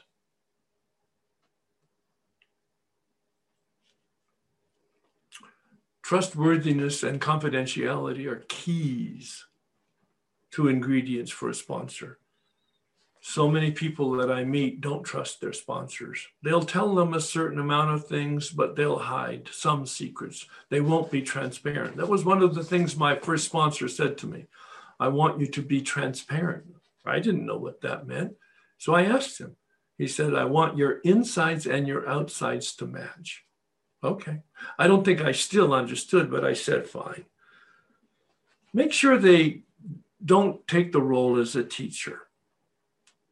Although the role is somewhat as a teacher and the methodology and pedagogy is different and everybody's personality is different, but I prefer to ask good questions and help people ask questions. I try to help people phrase and frame questions for themselves, and I don't give them the answer. I allow them to cook it, to allow it to percolate in prayer and their own reading and research or discussion with other people. Ask good questions. You'll see in the big book, Bill really asks tremendously penetrating questions at the beginning of every new phase in the development of the 12 steps. Pay attention to the questions. Joe and Charlie had a great sense of humor, and they said, pay attention to the questions in the big book and you'll recognize them because at the end of a sentence, there's a question mark. Of course, but stop and pause. Use it as a stop sign, they said, and ask the question. And don't come ready, fire, aim. It's a ready, aim, fire, much more effective. Pause in prayer, hold the question and let it percolate and carry you with the energy of an asked but unanswered question to a place that you didn't even anticipate was there.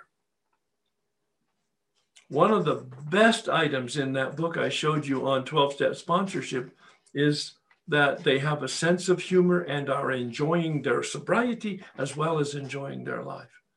A sense of humor. My own spiritual director said, and he's not in a 12-step program. He's a clinical psychologist who was the monk back in the 60s. And he said, the sign of authentic spirituality is a sense of humor. He said, Herb, you got to lighten up. Back in the day, my motto, I heard it in the meetings and it disgusted me. Easy does it? Come on, get real. My motto is heavy does it. Well, all right. Yeah, I know. Thank you for smiling. Yeah, it's still part of my personality. You might even get that from my intensity. but I try to lighten up. I try to not take me seriously. I take the process seriously, and I take the disease seriously, and I take the adventure seriously, but I try not to take me seriously.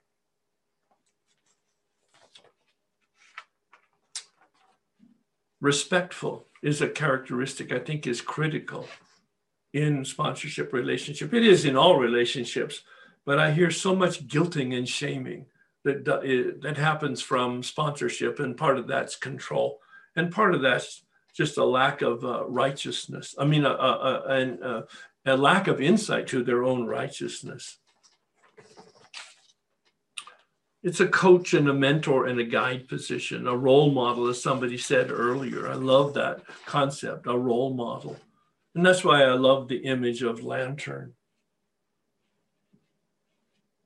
A key would be that they have what you want. Those were what I asked myself when I was looking at step guides. And they had a knowledge of the book, and they had an experience with the steps, and they were articulate and competent, and they had a way of life and a light in their eye, and they lived by principles with integrity. Those were the things that I was looking for.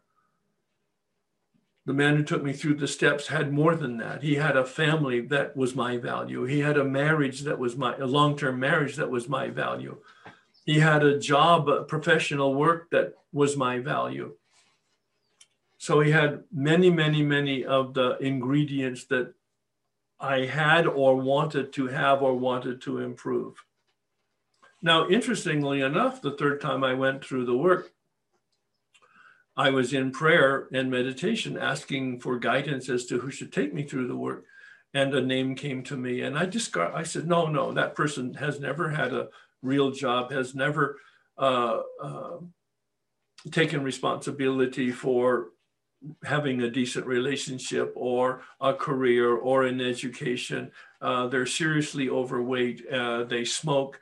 And I had a list of things that, no, I reject that person. I reject that person. 3 months of meditation. Finally, I go, all right. It was the only name that ever came to me. So I do trust meditation, even though I don't trust myself sometimes. In this case, I learned that my evaluation was overridden by the Spirit.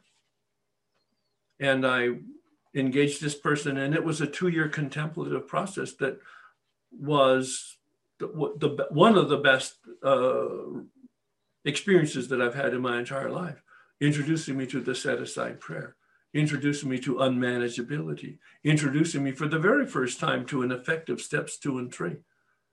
An amazing experience. And if I had followed my own instincts, I would have missed it. Fortunately, I allowed the Spirit to override my instincts, but I didn't do it immediately. It was only after some prayer and then some discussion with my current sponsor. And keep always in mind, there are no rules, no regulations in an authentic 12-step program or any type of authentic spiritual path. God or alcohol. The dimmer switch is going up toward the light or down toward the darkness. That's the only discipline, Bill said. I also am very inclusive. I have no rules about anything. I have suggestions, but I'm also very inclusive in terms of potential help sources, resources, therapy, medication, religion, self-help. I have some experience, but I try not to, and I have opinions, of course, but I don't put my opinions on anybody else. I'll share my experience. I'll share my thoughts and my pros and cons, but I encourage people to read outside the program, to experience and explore outside the 12 steps environment and culture. I mentioned being a sponsor is being like a lantern. It's really important to know what your expectations are of a sponsor. Now, when you're new, that's really hard to do, but at least have some idea as to what you're expecting. Everybody has a different personality and a different style and a different experience and different levels of understanding and a different way of handling themselves and dealing with other people. What are your expectations? Once again, your life is on the line. your actual physical life because of the addiction, but your actual moral and ethical and spiritual and psychological life in terms of unmanageability. Do they have the capacity? Do they have time? Ask them, make sure. I asked this man who took me through the steps, who was exceedingly busy with his work, his family, and also with his sponsorship. And I said, how do you do it? How many sponsees should I have? How many can you handle? He said, I've never counted, and I never say no. I just say you might have to wait. I've adopted that. I asked another man, so how do you make space? He said, I look at my calendar, I plan all of my commitments to my family and all of my commitments to my job and all of my commitments in personal commitments, and any white space, AA owns me. Wow. You know, lots of different principles from wisdom people who have what I want. But it's about balance. Balance differs from different people. Balance in your life's responsibilities. And at different ages and stages and cycles, it'll be different. I'm retired now. My responsibilities are different. The pamphlet that I showed you from the General Service Office says, a sponsor is firmness tempered with sympathy and understanding. Firmness tempered with sympathy and understanding. Learn to depend on God, learn to depend on power other than ourselves, learn to depend on the process of the steps. We call it a practice. We practice step 10, we practice step 11, we practice principles. Progress, not perfection. And in fact, the other day I heard a phrase that I'd never heard before. I loved it. Life is a practice. Oh my God, what a great lens to look through. Oh, I'm practicing and I made a mistake. It doesn't name me. That mistake doesn't name me. It's just a mistake. Now, because I have consciousness and principles and experience, I can see the mistake more quickly. I can know the correction to the mistake, and I can make it more quickly and more effectively. Practice.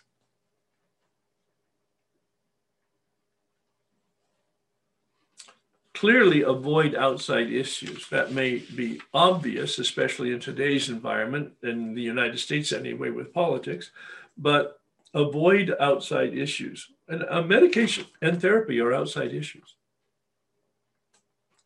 And anything that you don't have direct knowledge of and experience of is an outside issue. If I have that one word, help, it saves me. How can I help? In 30 years ago, after doing this work, it came to me in meditation to improve my communication with my wife, is to pause before I said anything and ask, is this going to help?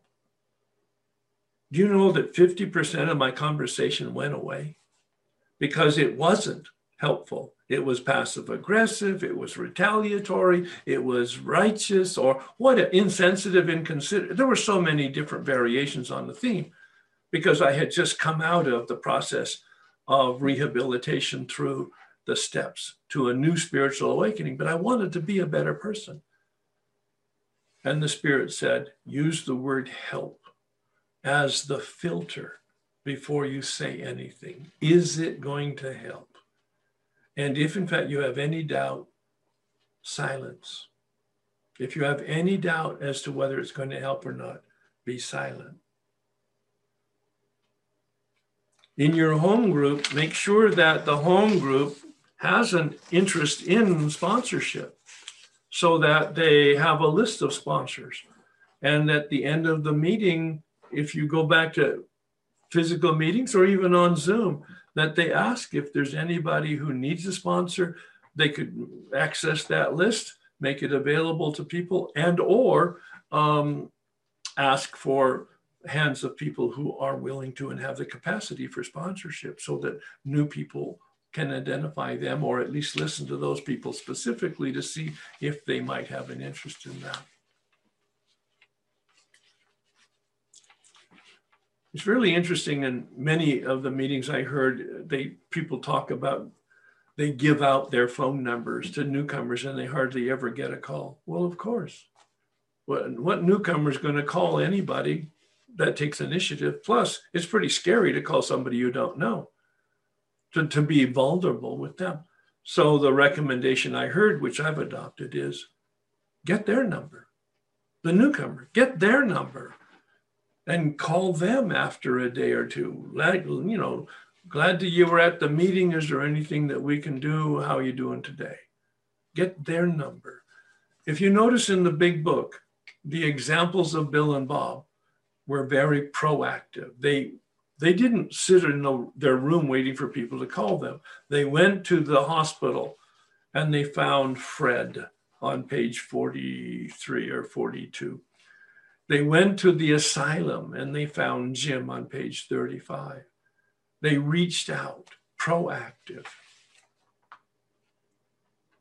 As I've said before, you find a sponsor by prayer, certainly, by meditation, certainly, prayer, asking for a sponsor to show up. It's never failed me. 30 to 90 days of prayer and meditation has always surfaced somebody, either by my thinking about it or by them being put in my life. That's my observation about it. I don't think that's coincidence. Meditation, of course, is listening. Prayer is talking, asking.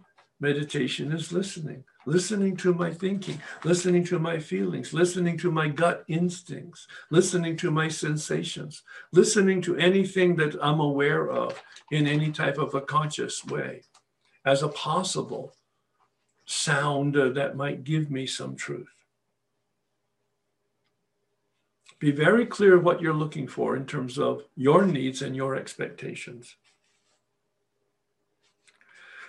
And then make an appointment to have a phone call conversation or a cup of coffee conversation and interview them. Oh yes, I'm using that term. Interview a person that you're looking at to be a prospective sponsor. You want to know who they are, what they do, what they expect. You want to tell them what you know, what your needs are and what you expect, to see if there's a resonance and a match. Does their attitude match the one that you're looking for, their style and their experience? Now, of course, this is more difficult the newer you are, but it's as true for the new person as the longer term person. And as I said, are they happy with their sobriety and are they happy with their life? If the answer is no to either one of those questions, probably time for you to move someplace else. They probably need some type of work, but that's not for you to tell them. What about the same fellowship? We talked about that with the answer to the question with the other person. What about gender? Well, there's no rules. There's a recommendation in that GSO pamphlet that men work with men and women work with women, but there are no rules. They're just suggestions for the obvious reason. It's a very intimate relationship and it can lead to mischief. But I know lots of successful relationships of men and women in sponsorship, depending on the program. One of the key questions is, do they have my best interest at heart? When I told my sponsor in 1988 that I was going to work the steps with another man, I wasn't talking about leaving him as a sponsor or getting a new sponsor. I was going to get some additional help. And he said, Herb, you need all the help you can get. You see, he had my best interest. Yeah, I know. He had my best interest at heart, though. He wasn't attached from an ego standpoint. He didn't own me. I wasn't a notch on his belt. I wasn't one of the list of counts of his sponsor. And I know people, it's unfortunate. It's human nature. I know people who start conversations with, well, I sponsor 20 guys, or I sponsor 10 guys, or it's kind of like, really? Who cares? And I'm asked all the time, how many people do you sponsor? I say, I really don't know. And I don't pay any attention, and I don't count. God knows I don't count. I sponsor them one at a time when they call me or I call them. What about being a sponsee? What's the frequency of calls and meetings?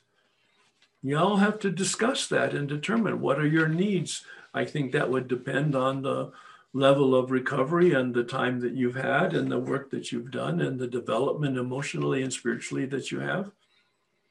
I suggest to my sponsees that they call me once a week, minimum.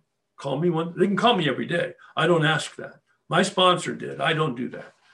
I used to, but most people didn't do it, so I stopped asking them to do it. I asked them to call me once a week, and half of them do, half of them don't. I'm not invested in them following, quote, my suggestions. And that we meet once a month, eyeball to eyeball, that we meet once a month. I still have that requirement during the pandemic. Most of my people are seasoned people, and they're mature and responsible. I won't meet with anybody that isn't mature and responsible. I'm not taking any risks at my age. Anyway, that's the standards that I use. Call once a week at a minimum, meet once a month at a minimum. This is after we've done the steps.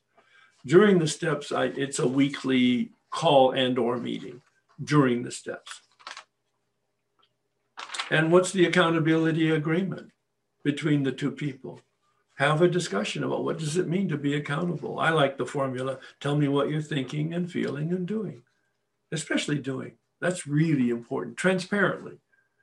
I have lots of people that come back weeks or months later and say, I really wasn't honest with you here because here's what I was doing. And I didn't really want to tell you because I didn't want to change. I go, yep, okay, understand that. Welcome to the human race.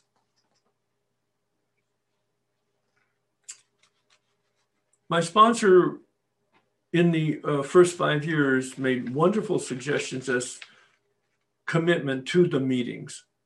Go early 10 minutes, stay late 10 minutes. I didn't know why he said that. He never explained it. But after a while, I learned that it made me part of. And he said, when you're there early and you're there late, help out. In those days, we had ashtrays and porcelain cups, which needed to be washed after the meeting. The room needed to be set up. The coffee needed to be made. And there were always people who were standing around who needed some attention. And that was the point. It made me part of the community. What about changing sponsors? It's a dicey thing.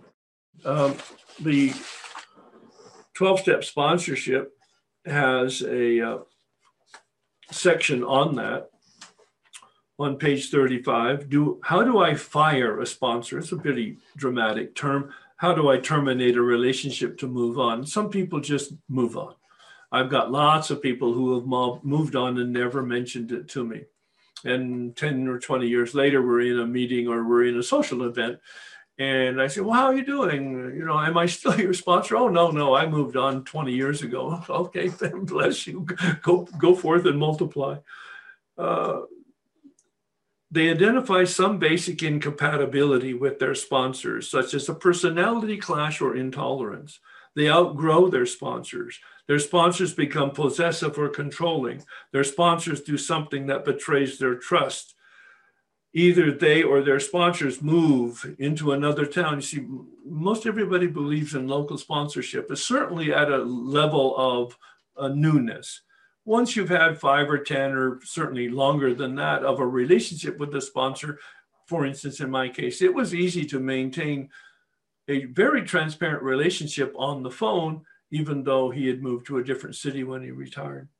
Eventually, I wanted a local sponsor so that I could actually meet with them on a regular basis. They find someone with whom they think they can work more effectively. I think a lot of it is that we outgrow the people that we're connected to. It's wonderful to maintain a friendship, but if in fact you want to continue growing, if in fact you're pressed up gently against it, you will in fact grow organically.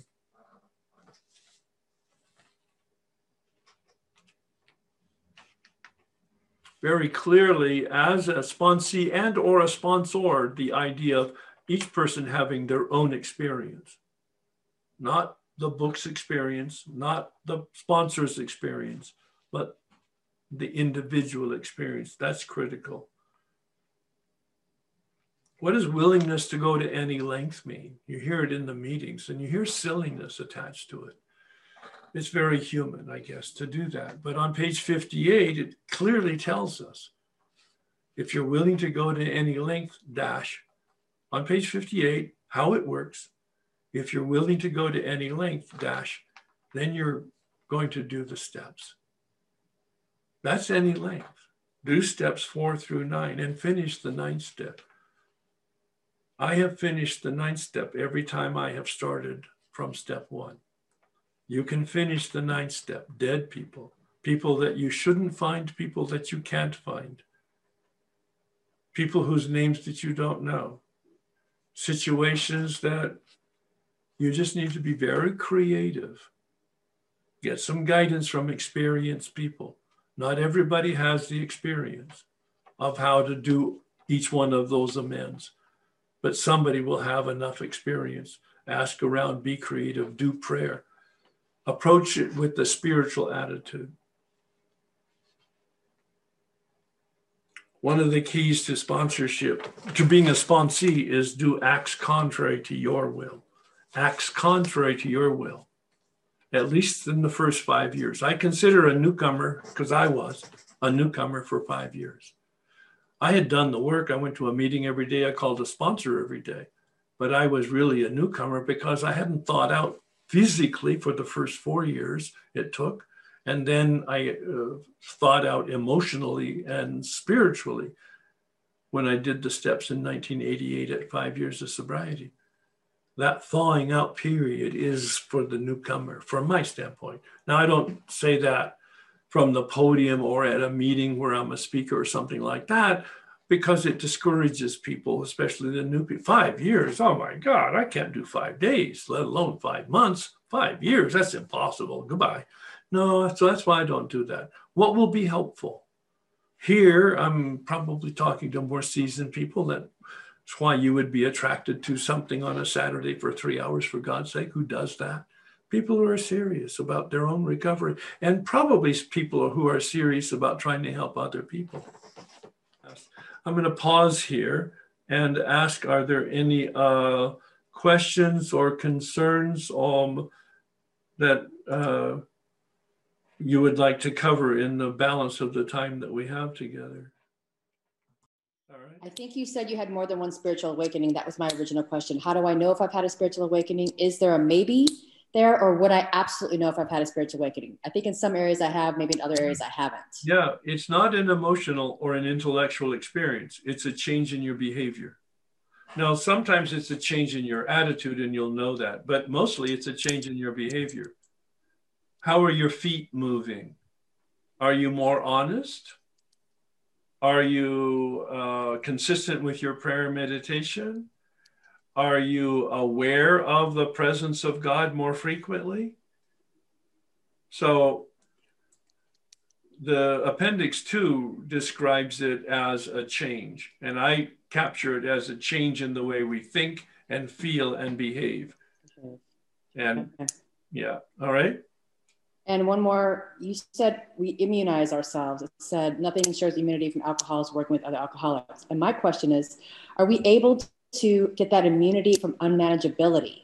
Or do we just keep turning up the dimmer switch and just staying in the unmanageability less time? Is that what it is? That's what it is. Immunity. Actually. Yeah. The unmanageability we're not cured of. That's what I think he means. We're not cured of unmanageability. So we are able to manage our lives if we are conscious and aware of principles and ask for help. Yeah. Yeah. And I think staying there less time for me. I get unmanageable, but then I'm there much less time than I was when I first came in. Exactly. Thank you, sir. My question is about taking a sponsee through the 12 steps. And I've heard people say that, oh, you should do it as quickly as possible. Yes. And other, so that would be my question. What is your point of view on that? Yes. And what does that mean in terms of time? Well, first of all, it's very relative to the individual. Wally P., Back to Basics, that's the name of his book and process. Wally P., Back to Basics. He takes people through the steps in one day or one weekend. And that's wonderful for a newcomer. that they get kind of an experience and exposure, and they get the overview of it all. But anybody who thinks they've done the steps in one day or one weekend, or quite frankly, in what's called an AWOL, in terms of any type of depth, they're kidding themselves. They just don't know that they don't know. My experience with the STEP process, it takes about 6 months to 2 years, depending on whether it's in an individual or a group and what the level of commitment and the time for it. But I really do recommend a weekend exposure or an AWOL exposure 2 or 3 times would be great. Kind of get exposure to the overall vocabulary and the dynamic of each of the steps so that you get some traction, but then go deeper. And it might take 6 months or it might take a year to go through the steps, but that will all be based on obviously your own capacity to digest it and where you are emotionally and spiritually in terms of your development. Thank you. All right, thank you.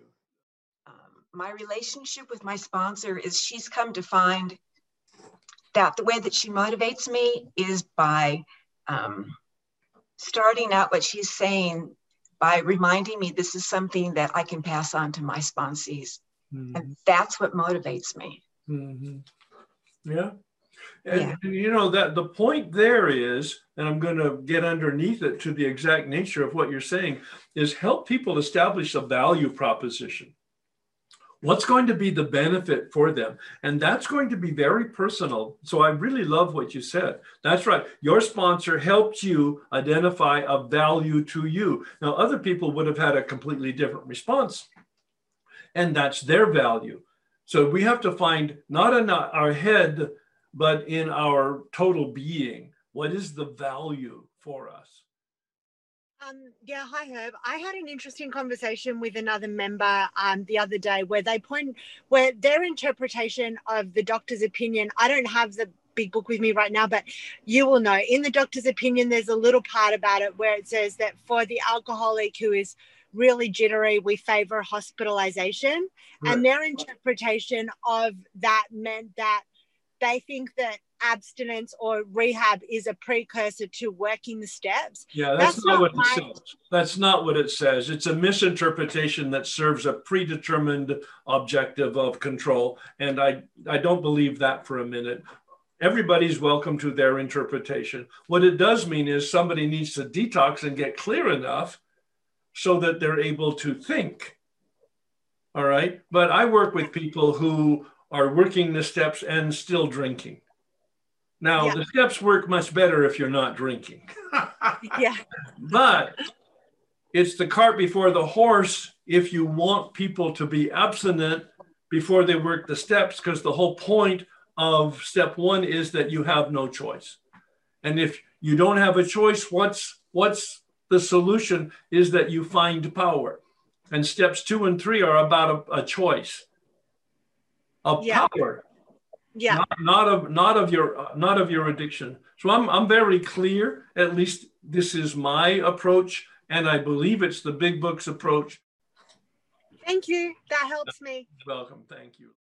I know in other workshops, we've had the privilege, I'm going to say, of having experienced an introduction to steps 10 through 12 in the beginning. Yes. And then beginning steps 1 through 9. Do you do that routinely with sponsees? Yes, I began that about 3 years ago, as I'm not sure exactly. Because Hazelton asked me to write that book on meditation, and we agreed that I would use the step 11 meditation as the lenses through which to look at step 1 and 2, etc. And that insight allowed me to say, well, why not work steps 10, 11, and 12 while you're beginning to look and experience at the steps? So yeah, it's been actually quite productive for me. And going back to that other question that was asked about a good book on spirituality, and I don't want to toot my own horn, but my own second book, 12 Steps to Spiritual Awakening, will incorporate both knowledge of and experience with the steps, but the broader knowledge of the journey, of the entire spiritual journey, based on my background and traditions. So I would say that probably would be one of the better books that could help you. It might not be one of the better books you ever read, but it will be one of the better books that helps you walk the spiritual path of the 12 steps to have a spiritual awakening. Yeah, I'm so glad that you asked that question. I had a couple questions. One is, you said you have no rules for sponsees. Right. When people ask me to sponsor them, I ask them to commit to trying or actually going to 90 meetings in 90 days, because great suggestion. Yeah, that worked for me. Yeah, me too. And I, you know, it's that thing about like, is this selfish or am I trying to help someone else? It's like, part of me thinks if they're not willing to make that commitment, then I'm not willing to commit my time to trying to help them. That's your decision. All right. Yeah.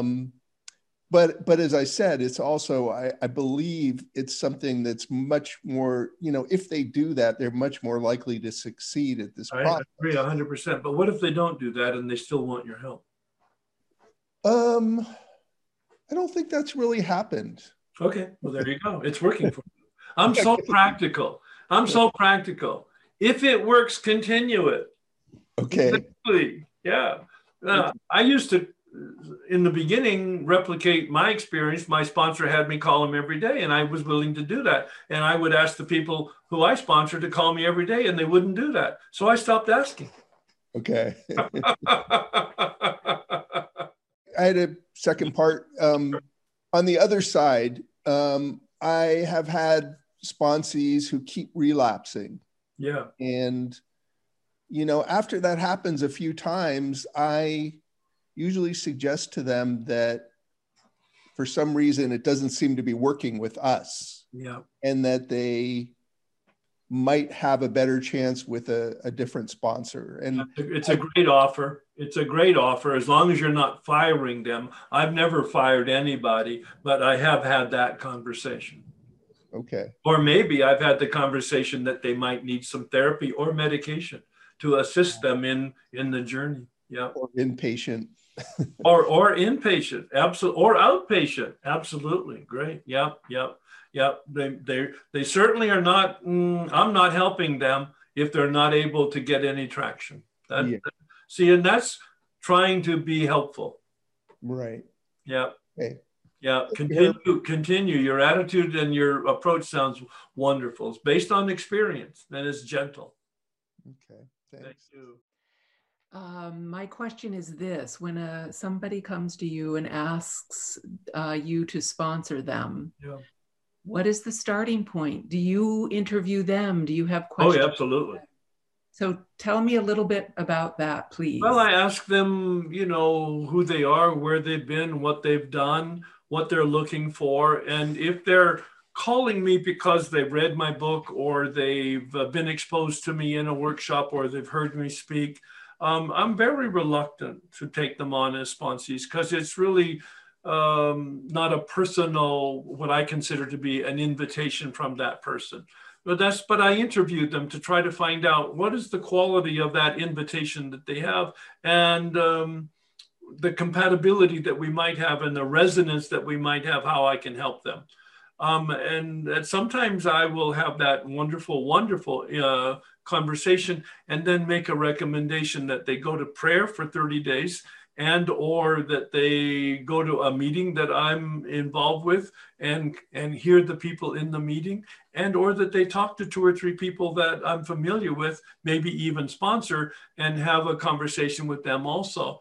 More often than not, the people who call me that don't have a personal reason or relationship, they'll find an alternative to me. But so it's a discernment process on their part and on my part. Great. Thank you so much. Oh, it's a great question. Yeah.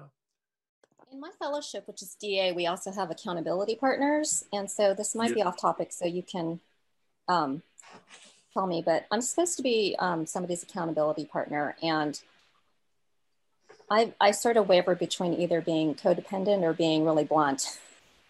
Yeah, yeah. So, wow, that's pretty black and white, isn't it? It is. And I have a question because I call her sponsee, but I'm not doing the steps with her because I don't think I'm qualified to do the steps. I'm just here to get her through this process of filing her taxes, which I have a lot of experience with. Oh, yeah.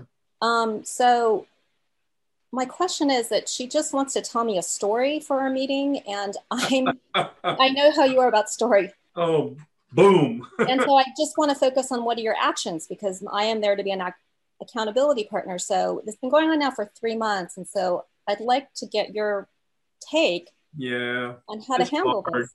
That's hard. People are so invested in their story, and they have such a habit, and they don't know it's their story. It's such a sincerity on their part and such a habit of telling it that they almost can't do anything else. But here's how it works with me. If somebody begins to call that I sponsor, and I mean, I don't sponsor everybody that calls me, but the people that call me, I'm more direct with, to use your term. And after 2 or 3 minutes, if they're talking about a relationship with work or a relationship at home or some other drama, it does depend on the situation. I will listen until I really feel that it's not helpful to continue to listen. And it might be 1 minute, it might be 5 minutes, it could be 30 minutes, but normally it's within 1 to 5 minutes. I will ask them what step they're working on. And it's funny how quickly they get other calls or have other things to do, because they stop the conversation if they're not doing the work. So they're not doing the work. And so I say, how can I help you? Let's try a different tactic. Yep. How can I help you? Yeah. That doesn't get done either. Yeah. So at what point do you say, I think I'm not helping you. I'm not, this dial is not moving along. And there's no rules or regulations, and there's no formula to the words. But essentially what you do is you say, listen, you're so invested in your story. And quite frankly, I'm not interested in your story, but I am interested in helping you. How can I help you? Well, what I hear is a lot of fear in not doing the actions is a lot of fear, but I'm not there to be their step guide. And I'm not even their sponsor. But so why are they calling you? I'm there to be an accountability partner to get them through their taxes. And what does it mean to be an accountability partner in your context? To me, the context is to work on your taxes until they're filed. Well, so that would be the question I would ask. What have you done recently to complete the work on your taxes? I haven't done anything. Okay, call me when you have. Thank you. I hang up on them. Now, I try to be kind, I try to be gradual, but there are some people that just you need a 4x4 to get their attention. Now, I'm working mostly with men, so it might be a little bit different, but there is a line between direct and rude, and I get very, how would you say, ambiguous about that many times. I try to be direct. Sometimes it verges on rude, and it might depend on what time of day it is and how much sleep I've had that night.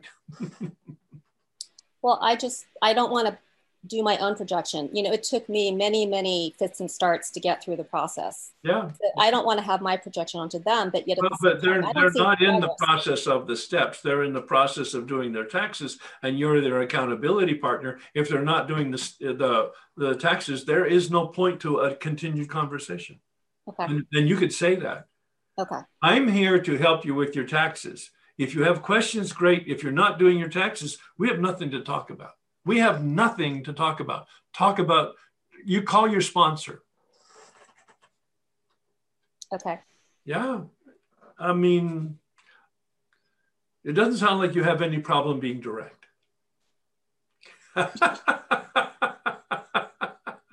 So sometimes I do. Yeah. So put the iron fist into a velvet glove and exercise it.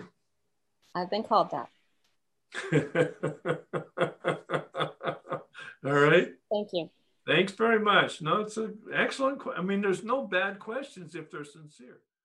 Please, Elizabeth. Herb, I have a sponsee who was a friend before she was a sponsee. I suggested that she go to Al-Anon. Yeah. She asked me to be her sponsor. She started working the steps, but she's an extremely busy person through the school year because she's a teacher and has a young child. And now she wants to just call and check in, but she's not doing the step work. Are you sponsoring her? Yes. And what is your expectation of being a sponsor?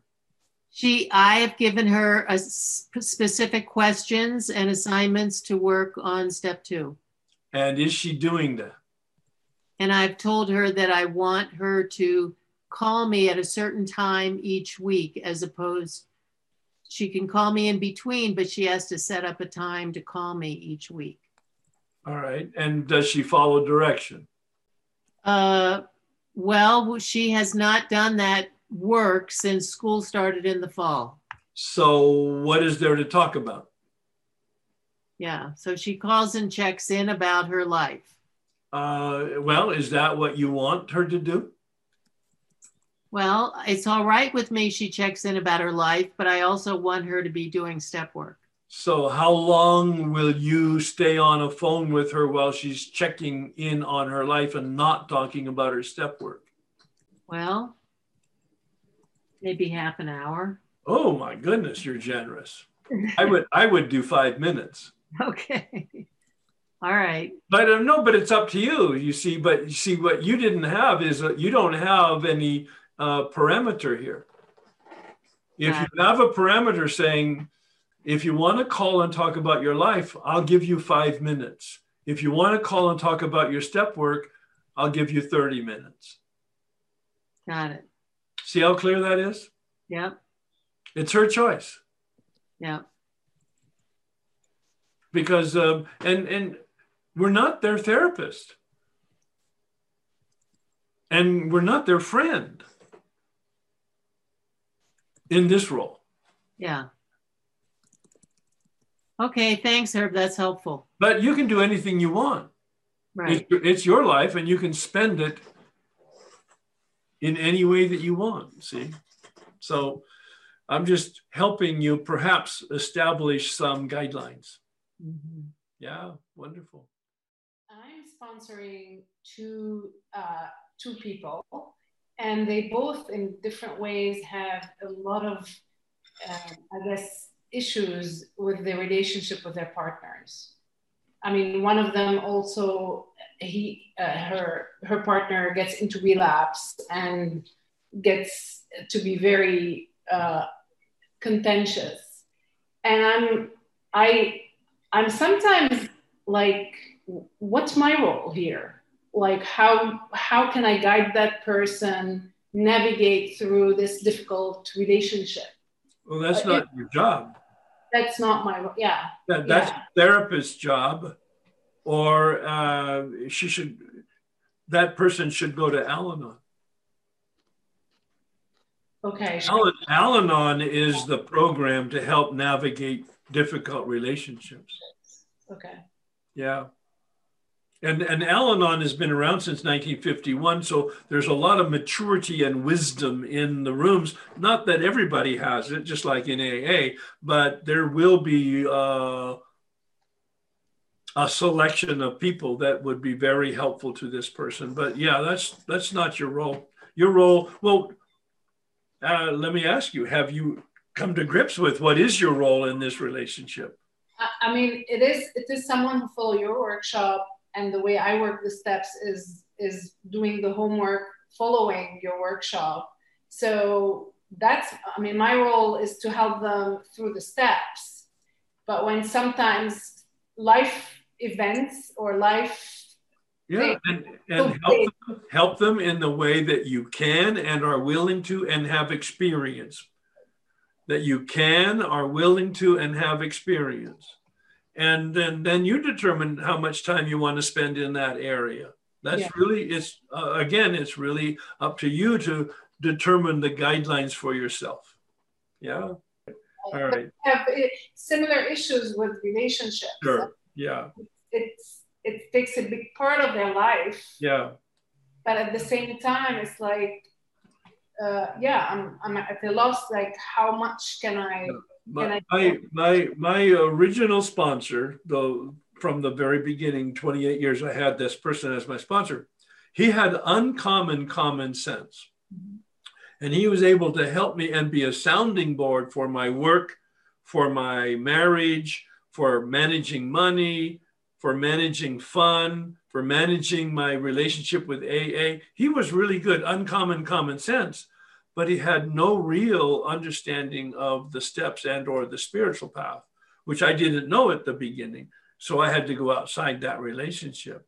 So I used this person, and sometimes we talked for 5 minutes and sometimes we talked for an hour. And he was quite helpful in helping me navigate based on his experience, not as a counselor therapist, but just sharing his experience and how he was able to have a successful life. So, but those are decisions that you make as to what you have knowledge about and experience in, and if it's within the scope of your expectations. Right. Now, my step guides and I never had discussions about our lives and our problems. We worked solely on the step work. That's nice. Yeah, that's what I'd like, I think. Yeah. Well, and that's what you need to explain. Maybe they need a sponsor in addition to a step guide. That's why I make that distinction. Yes. Yeah. No, that's very healthy. Thank you so much. Thank you for it. Yeah. So my question is, in all my attempts to walk people through the steps, I've only had maybe 10 or 15 people. I've only had 2 that ever hung in all the way to step 12. And I don't know if that's just because I can't hang on to them, or is that typical, or, because you can't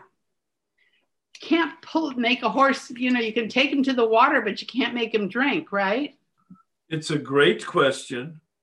I'm going to give you a bigger perspective. Isn't it wonderful that 2 people finish the work? It is wonderful. And every time, even when I have a failure, well, not failure, people that leave, I have gained something. So I like that, the story of Bill Wilson and Lois, where she said, yeah, but you stayed sober. And so my chronic concern and question is, how can I be more effective? Because quite frankly, I have 50% or 40% of the people drop out of the group. And I would love it to be less. I don't know why they go and where they go, but it's improved over time. And maybe that's because I've improved the process or my way of presenting it. I know when 2 years ago, I started the workshop using 10, 11, and 12 at the beginning, it increased the percentage of people that stayed by about 10 to 15%. Gotcha. I don't know whether it's a coincidence or whether it was a change in the approach. I personally believe it's a change in the approach. Right. So you just keep that question in mind. How can I be more competent? How can I be more effective? But know that the results are none of your business. Okay. All right. Thank you. No, it's great. Thank you for that question. It's great. Thanks. I've learned so much about letting go of my people pleasing and trying to get attention as a sponsor in program. And the boundaries that you're setting with people as I see you speak with them have helped me so much in all my relationships. The directness and, and also to be instructive on how I need to be treated as your person or your friend or your sponsor. That it's okay to list things that I need. And in doing that, I am getting what I need and am doing less trying to manipulate people, which is an old habit that started in childhood. Yeah. And so that's dropping away. And gosh, I thank you for it. Well, see, and not only are you learning information, but you're seeing people's interaction, which is modeling some things that you're embracing because, oh, I can think, I can talk, I can act like that, and that will be more helpful to me. And we don't know until we know. Yeah. Yeah. We don't know till we know is right. Thank you. Thank you. Today was great.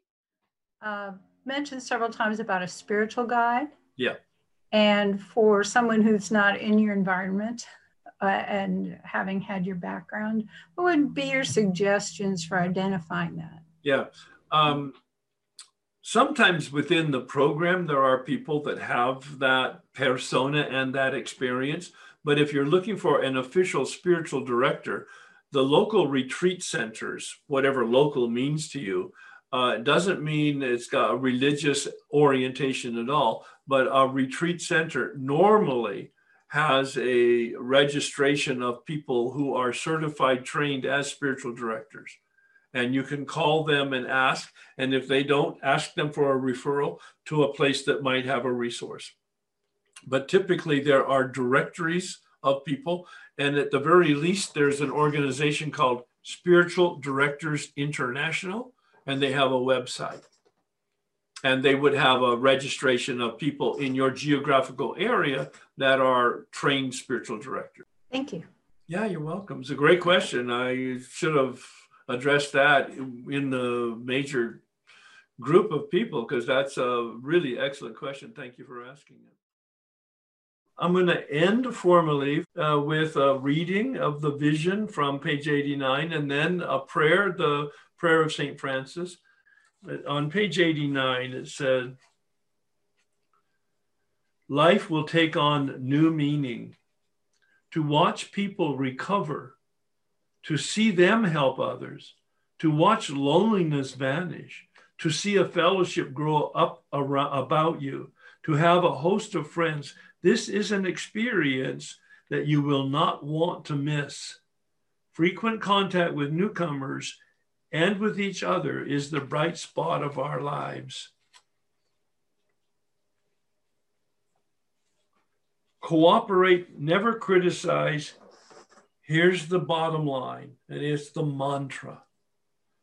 Bottom of page 89, the last sentence. To be helpful is our only aim. To be helpful is our only aim. Now, of course, you have to figure out what that means. I'm going to put up the prayer. As you can see, I didn't finish my PowerPoint, but that wasn't the point. Oh, I like that one. Becoming a lantern, lighting the path. This is the image. This is the model. This is the vision that I would love you to hold. Becoming a lantern, meaning filled with light, but then lighting the path for others. Whoops. And so please join me in the prayer of St. Francis. Lord, and listen to the promise and listen to the process. Listen to the procedure. Listen to the turning. We make that commitment of turning in step 3. And we are turned by the end of step 9. And we become a channel. We're not the light, but we are the lantern. A channel of the light. Please join me. Lord, make me a channel of your peace, that where there is hatred, I may bring love, that where there is wrong, I may bring the spirit of forgiveness, That where there is discord, I may bring harmony. That where there is error, I may bring truth. That where there is doubt, I may bring faith. That where there is despair, I may bring hope. That where there are shadows, I may bring light. That where there is sadness, I may bring joy. Lord, grant that I may seek rather to comfort than to be comforted, to understand than to be understood, to love than to be loved. For it is by self-forgetting that one finds, it is by forgiving that one is forgiven, it is by dying that one awakens to eternal life. Amen. This is about the death of the false self, that turning that Bill talked about on page 14, from our self-centeredness, turning to the light. Eckhart Tolle, in his book, The Power of Now, says, the secret to life is to die before you die and realize that there is no death. The spiritual path is the spiritual path, and the principles are all the same. The vocabulary is different, but the principles are the same. Walk on that path and then help others walk that path in the light of your experience.